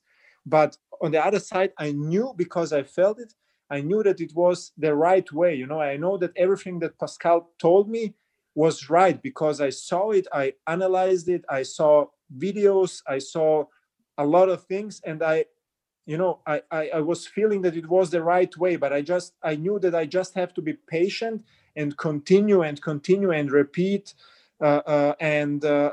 that I would then improve, and that was my way. And I also think that even now, I'm now for 2.5 years in Wolfsburg, I'm very open-minded, and I think that's the key, that every goalkeeper is open-minded, but not only the goalkeeper, even the goalkeeper coach has to be open-minded, because I'm talking very honestly to Pascal, and if I don't like something, I tell him, but I tell him on my way when we are alone, because he trusts me and he knows that I'm only speaking because of the good of our team. And because of that, I always want to push him like he pushes me, because I want to improve. I want to be a better goalkeeper. I don't want to say, hey, it's very nice, I showed everybody what I can, and now I can relax. I want to be better and to have so many more good games and experiences. And because of that, I think that we all have to improve, and to learn from each other. But the first step is to believe in what the goalkeeper coach is saying when you see that he is right and you feel it. I think every goalkeeper feels what's right. I love what you're saying right here, man. And Omar, I want to talk to you. By the way, first off, guys, I appreciate you guys taking this time in the middle of Champions League, because literally everybody's probably has the TV on at the same time and everything, guys. So I really appreciate you guys doing that. No spoilers. I've got the games that I'm going to watch later, so I'm hoping they're good. But I want to say this, Omar, is that the fact that Pavel brought up that he also wants to challenge the goalkeeper coach, I think that's something really important. And I think that's something that young goalkeeper coaches need to hear as well, too, that if goalkeepers are questioning them, it's not because they are against them. It's because they want to get better and they want to grow. And so they want to get the most out of you. I need the feedback as well from the goalkeepers, because I can do my sessions day in, day out and think it's right, and they think, what the hell are you doing with us? I mean, and we just have to find a good way. I mean, to ask him if that okay, can we change a little bit, what do you think? Because I mean, Pavao is my longer arm in the team. I mean, I trust him because he is so important for everybody. He's so important for me. He's so important for the younger ones as number 3 or number 4. He's so important for the number 1, and that's so important. The number 1 and number 2 at our club, they have so much trust to each other. It helps that both goalkeepers can perform and do a good job. And it's not like, obviously, both want to play.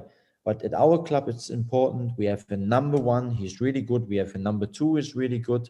And the number 2, I can tell every goalkeeper coach in the world, the number 2 is the most important goalkeeper in the goalkeeper group. It's sometimes more important than everybody else, because it's so important for the goalkeeper group, for the dressing room, for the coach, for the goalkeeper coach, for everything. And that's what I want to say is as well. I mean, I knew when Pavao came from Austria to Germany, he's not, I have to say, to be honest, he's not good enough to play straight away Bundesliga. I mean, I knew it because it's a different level. Everybody was like, oh my God, how fast is it here? Because we're playing at the highest level. But I know, and I have confidence enough to say, listen, there's a good challenge. I know he's a good personality to progress. I know that I think I'm good. I'm a good goalkeeper coach, and then leave it to me, and I get him. I'm getting there where I want him to be. And now he played he played nearly 30 games for us in Europe and the Cup and in the Bundesliga, and did so well. And I have to say, to be honest, it's not like because I like him and he's now here. I mean, when you see our 2 goalkeepers, I hardly find it in the Bundesliga, in the different clubs where we have the same standards. No, I think that's everything Pascal just said is right on point. I think that's the right approach as well. And I think even Pascal said something earlier in the episode about, he's constantly going to different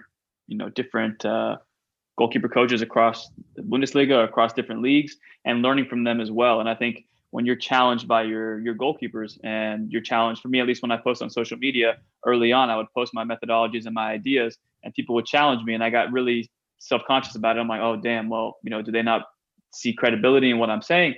And then I realized, like, no, like every top goalkeeper coach, any goalkeeper coach that wants to be taken seriously needs to be able to back up everything that they're posting, or everything that they're teaching their goalkeepers. And from what Pavel was saying, it just seems like Pascal has not only done his own research, but has been open and receptive to have other people criticize him, and he's criticized other people, and they've discussed it and understood the reasonings behind his teachings.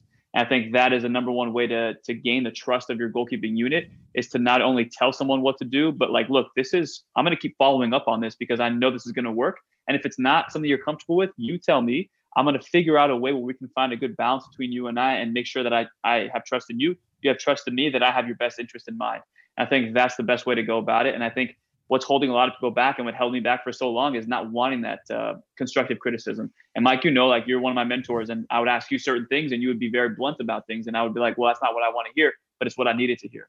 So I think that's the best thing for having a goalkeeping unit and having the trust, is not telling them what they want to hear, but at the same time too, what they need to hear, but with respect and the way you say it. You brought up something right there, Omar, that I think is really good. And Pavel, I want to ask you this about this, because, obviously Pascal, as a goalkeeper coach, we try to educate ourselves consistently and go to different conventions and licenses and everything like that.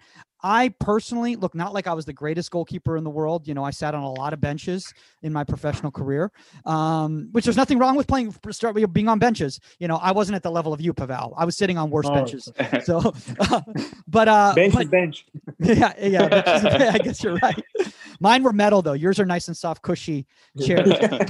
You got the high level ones with the Volkswagen logo.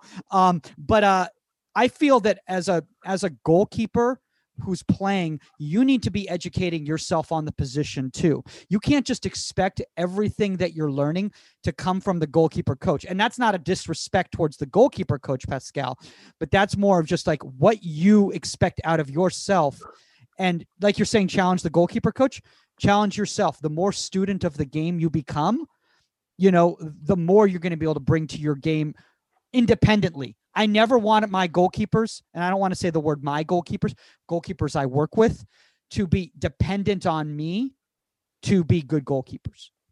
No, you're definitely right. You have, like you said, you have to challenge not only yourself, even the goalkeeper coach, and you also have to talk, with your teammates, because everybody sees something different. I'm not only speaking to Pascal when I think that I'm doing something bad. I also speak with the number 1 or the number 3 or the number 4, and I think that you can't stop learning. Otherwise somebody else will take your place. And I'm giving my best, to stay the number 2 or to be the number 1. You never know. I trust myself so much that I believe that I can do everything. And I think everything is just a mental thing. So you have to do so much more than just only do the goalkeeper training and to think that this will be enough. So you have to find your way. No, I think that's so important. You need, the professionals are responsible for themselves. I mean, we can just help and go with them, but at the end, it's just down to him or to the other players to do the best. I mean, it's no point to tell him you have to go 3 times in the gym and doing this and eat this and get enough sleep. I mean, he's old enough, and you have to be honest. I mean, you can do it more and more in the academy level, but in the first team level, you tell him once, you tell him twice, and if he doesn't do it, then you're out and somebody else comes in because another one will do it what you want. I mean, but it's just trust between us. They know that I'm quite straightforward, quite direct with them, but honest. And I have to say as well, everybody got targets. I mean, the club got targets, the goalkeepers have targets, I have targets myself. I mean, and it's so important. And if they perform, I have a good life. If I do a good job with them, they have a good life. I mean, we live from each other. I mean, that's so important. I mean, and and otherwise it doesn't work. I mean, the first team level is quite, sometimes quite bad and criminal, I have to say, when you come across with all the money and but at least, we try, and this is what I have to say, we try to be humans, we try to be honest, we try to work as a team.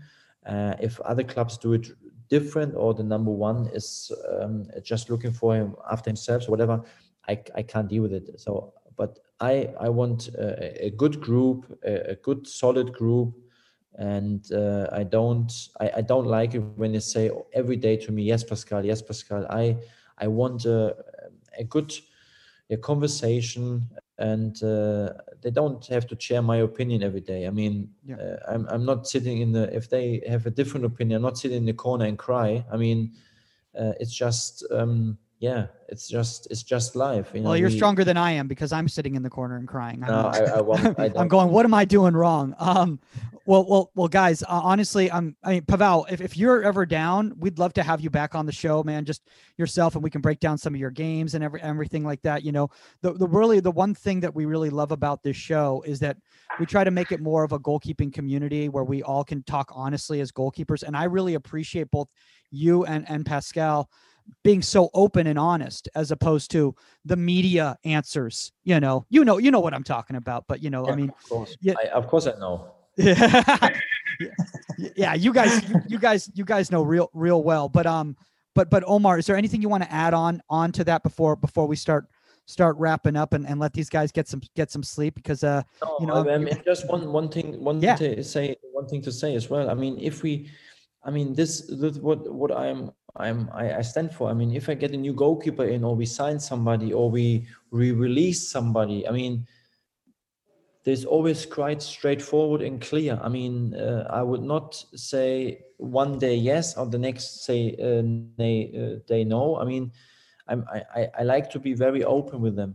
It's not like always funny, and it's not like always enjoyable. I mean, this is business, this is work.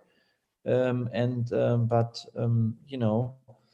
this is so important. I mean, me and Pavel are talking every day. I mean, what's happened after his career, how long he wants to play, how good he feels, and I mean, and I think I earn them a honest opinion. And this is for me so important. I mean, if we go different ways in 5 years' time, then we meet and think, what a great time we had. I mean, this is so important. I mean, I'm not everybody's darling, but I try to be honest and work hard and get him to the next level. And this is, I think it works quite well at the moment.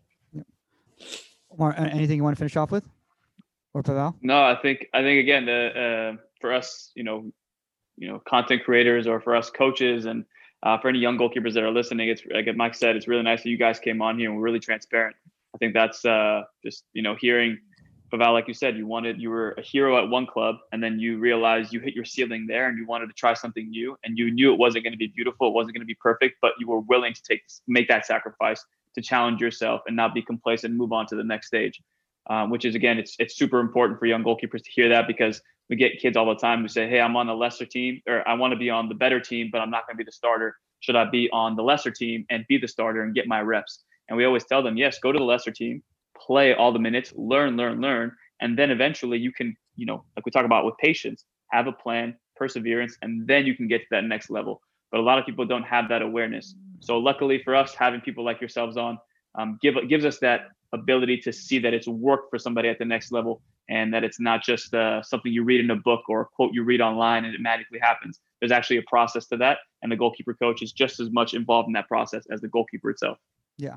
And guys, for both you, Pavel, and Pascal right here, if anybody out there wants to connect with you guys, maybe they want to, check out some of your sessions, Pascal or Pavel, they want to see a little bit more of what the life of a Bundesliga, goalkeeper is like, where's the best place on social media for them to check you out? For me, you can, first of all, what I like to do is what I do always with the workshop, to give my email address out. I mean, this is when somebody's really interesting and have questions or whatever, they can always contact me. Obviously on Instagram, on Facebook. I mean, you found me, you added me. I'm more than welcome. Everybody's more than welcome to. I help out. I try to do what I can to give answers, to show videos. I mean, there's nothing top secret what we do. I mean, I said before, I keep it simple. It's nothing special what you haven't seen before, but just is the quality and the detail what gets our goalkeepers to the next level. I mean, and this is what I try to explain to everybody. I mean, if somebody wants to contact me, please do it. I try to answer everything, and you know, I want everybody more than welcome to be in touch. Awesome, man. And Pavel, what about you? I'm not active on social media. I have an Instagram account, but I don't post anything. I'm just watching, the goalkeeper exercises on Instagram and stuff. So you're just watching Pro GK Academy. You're just watching Omar's videos. Yeah. I do really. So. Oh, you do? Yeah, really. I watch everything I can see on Instagram. Oh, that's and awesome. Today you can see everything. So and find everything. So it's not even hard, if you're interested in that, it's no problem to find it. And I like the explanations under the video, why the goalkeepers are doing that and that, and because of that I'm watching it, reading some comments, to see what other goalkeepers say and how do they see the situation. But I'm like Pascal, I can give you guys my email, and everybody can send me an email, and I will of course answer it, and it will be no problem. And I would be very happy if we could meet us one time live. You never know. I mean, maybe we are in the States. Trust me. Or when all of this craziness ends, we have a whole European tour planned. We got some big plans in the future, don't we, Omar? Yeah, we do. Yeah, you see, would be very nice, because I think we could speak for hours and it would not be boring. So, well, yeah, and then Omar and I can work on our German too. So that's something we need to do. But I have to say that next year at this time, we will not be able to do this podcast because we will be playing Champions League. So there you go. We have to look for another day. That's incredible, man. And Omar, you must make you feel good to know that one person's watching your videos. That's really good. I know that makes me definitely happy. Guys, remember, if you have a guest suggestion or a topic suggestion, contact at Inside the 18. That's the number 18media.com. at Goalkeeper Podcast on all social media platforms. Shout out to everybody in Germany, by the way, who are insiders. We've been recognizing how many fans we have that we didn't even recognize, with just stories being posted of us in German. And I'm like, I don't know what this says, but I hope it's good. I hope it's good, and I hope that they're enjoying the show. That's all the time on Inside the 18, guys. Go enjoy the Champions League, and we are out.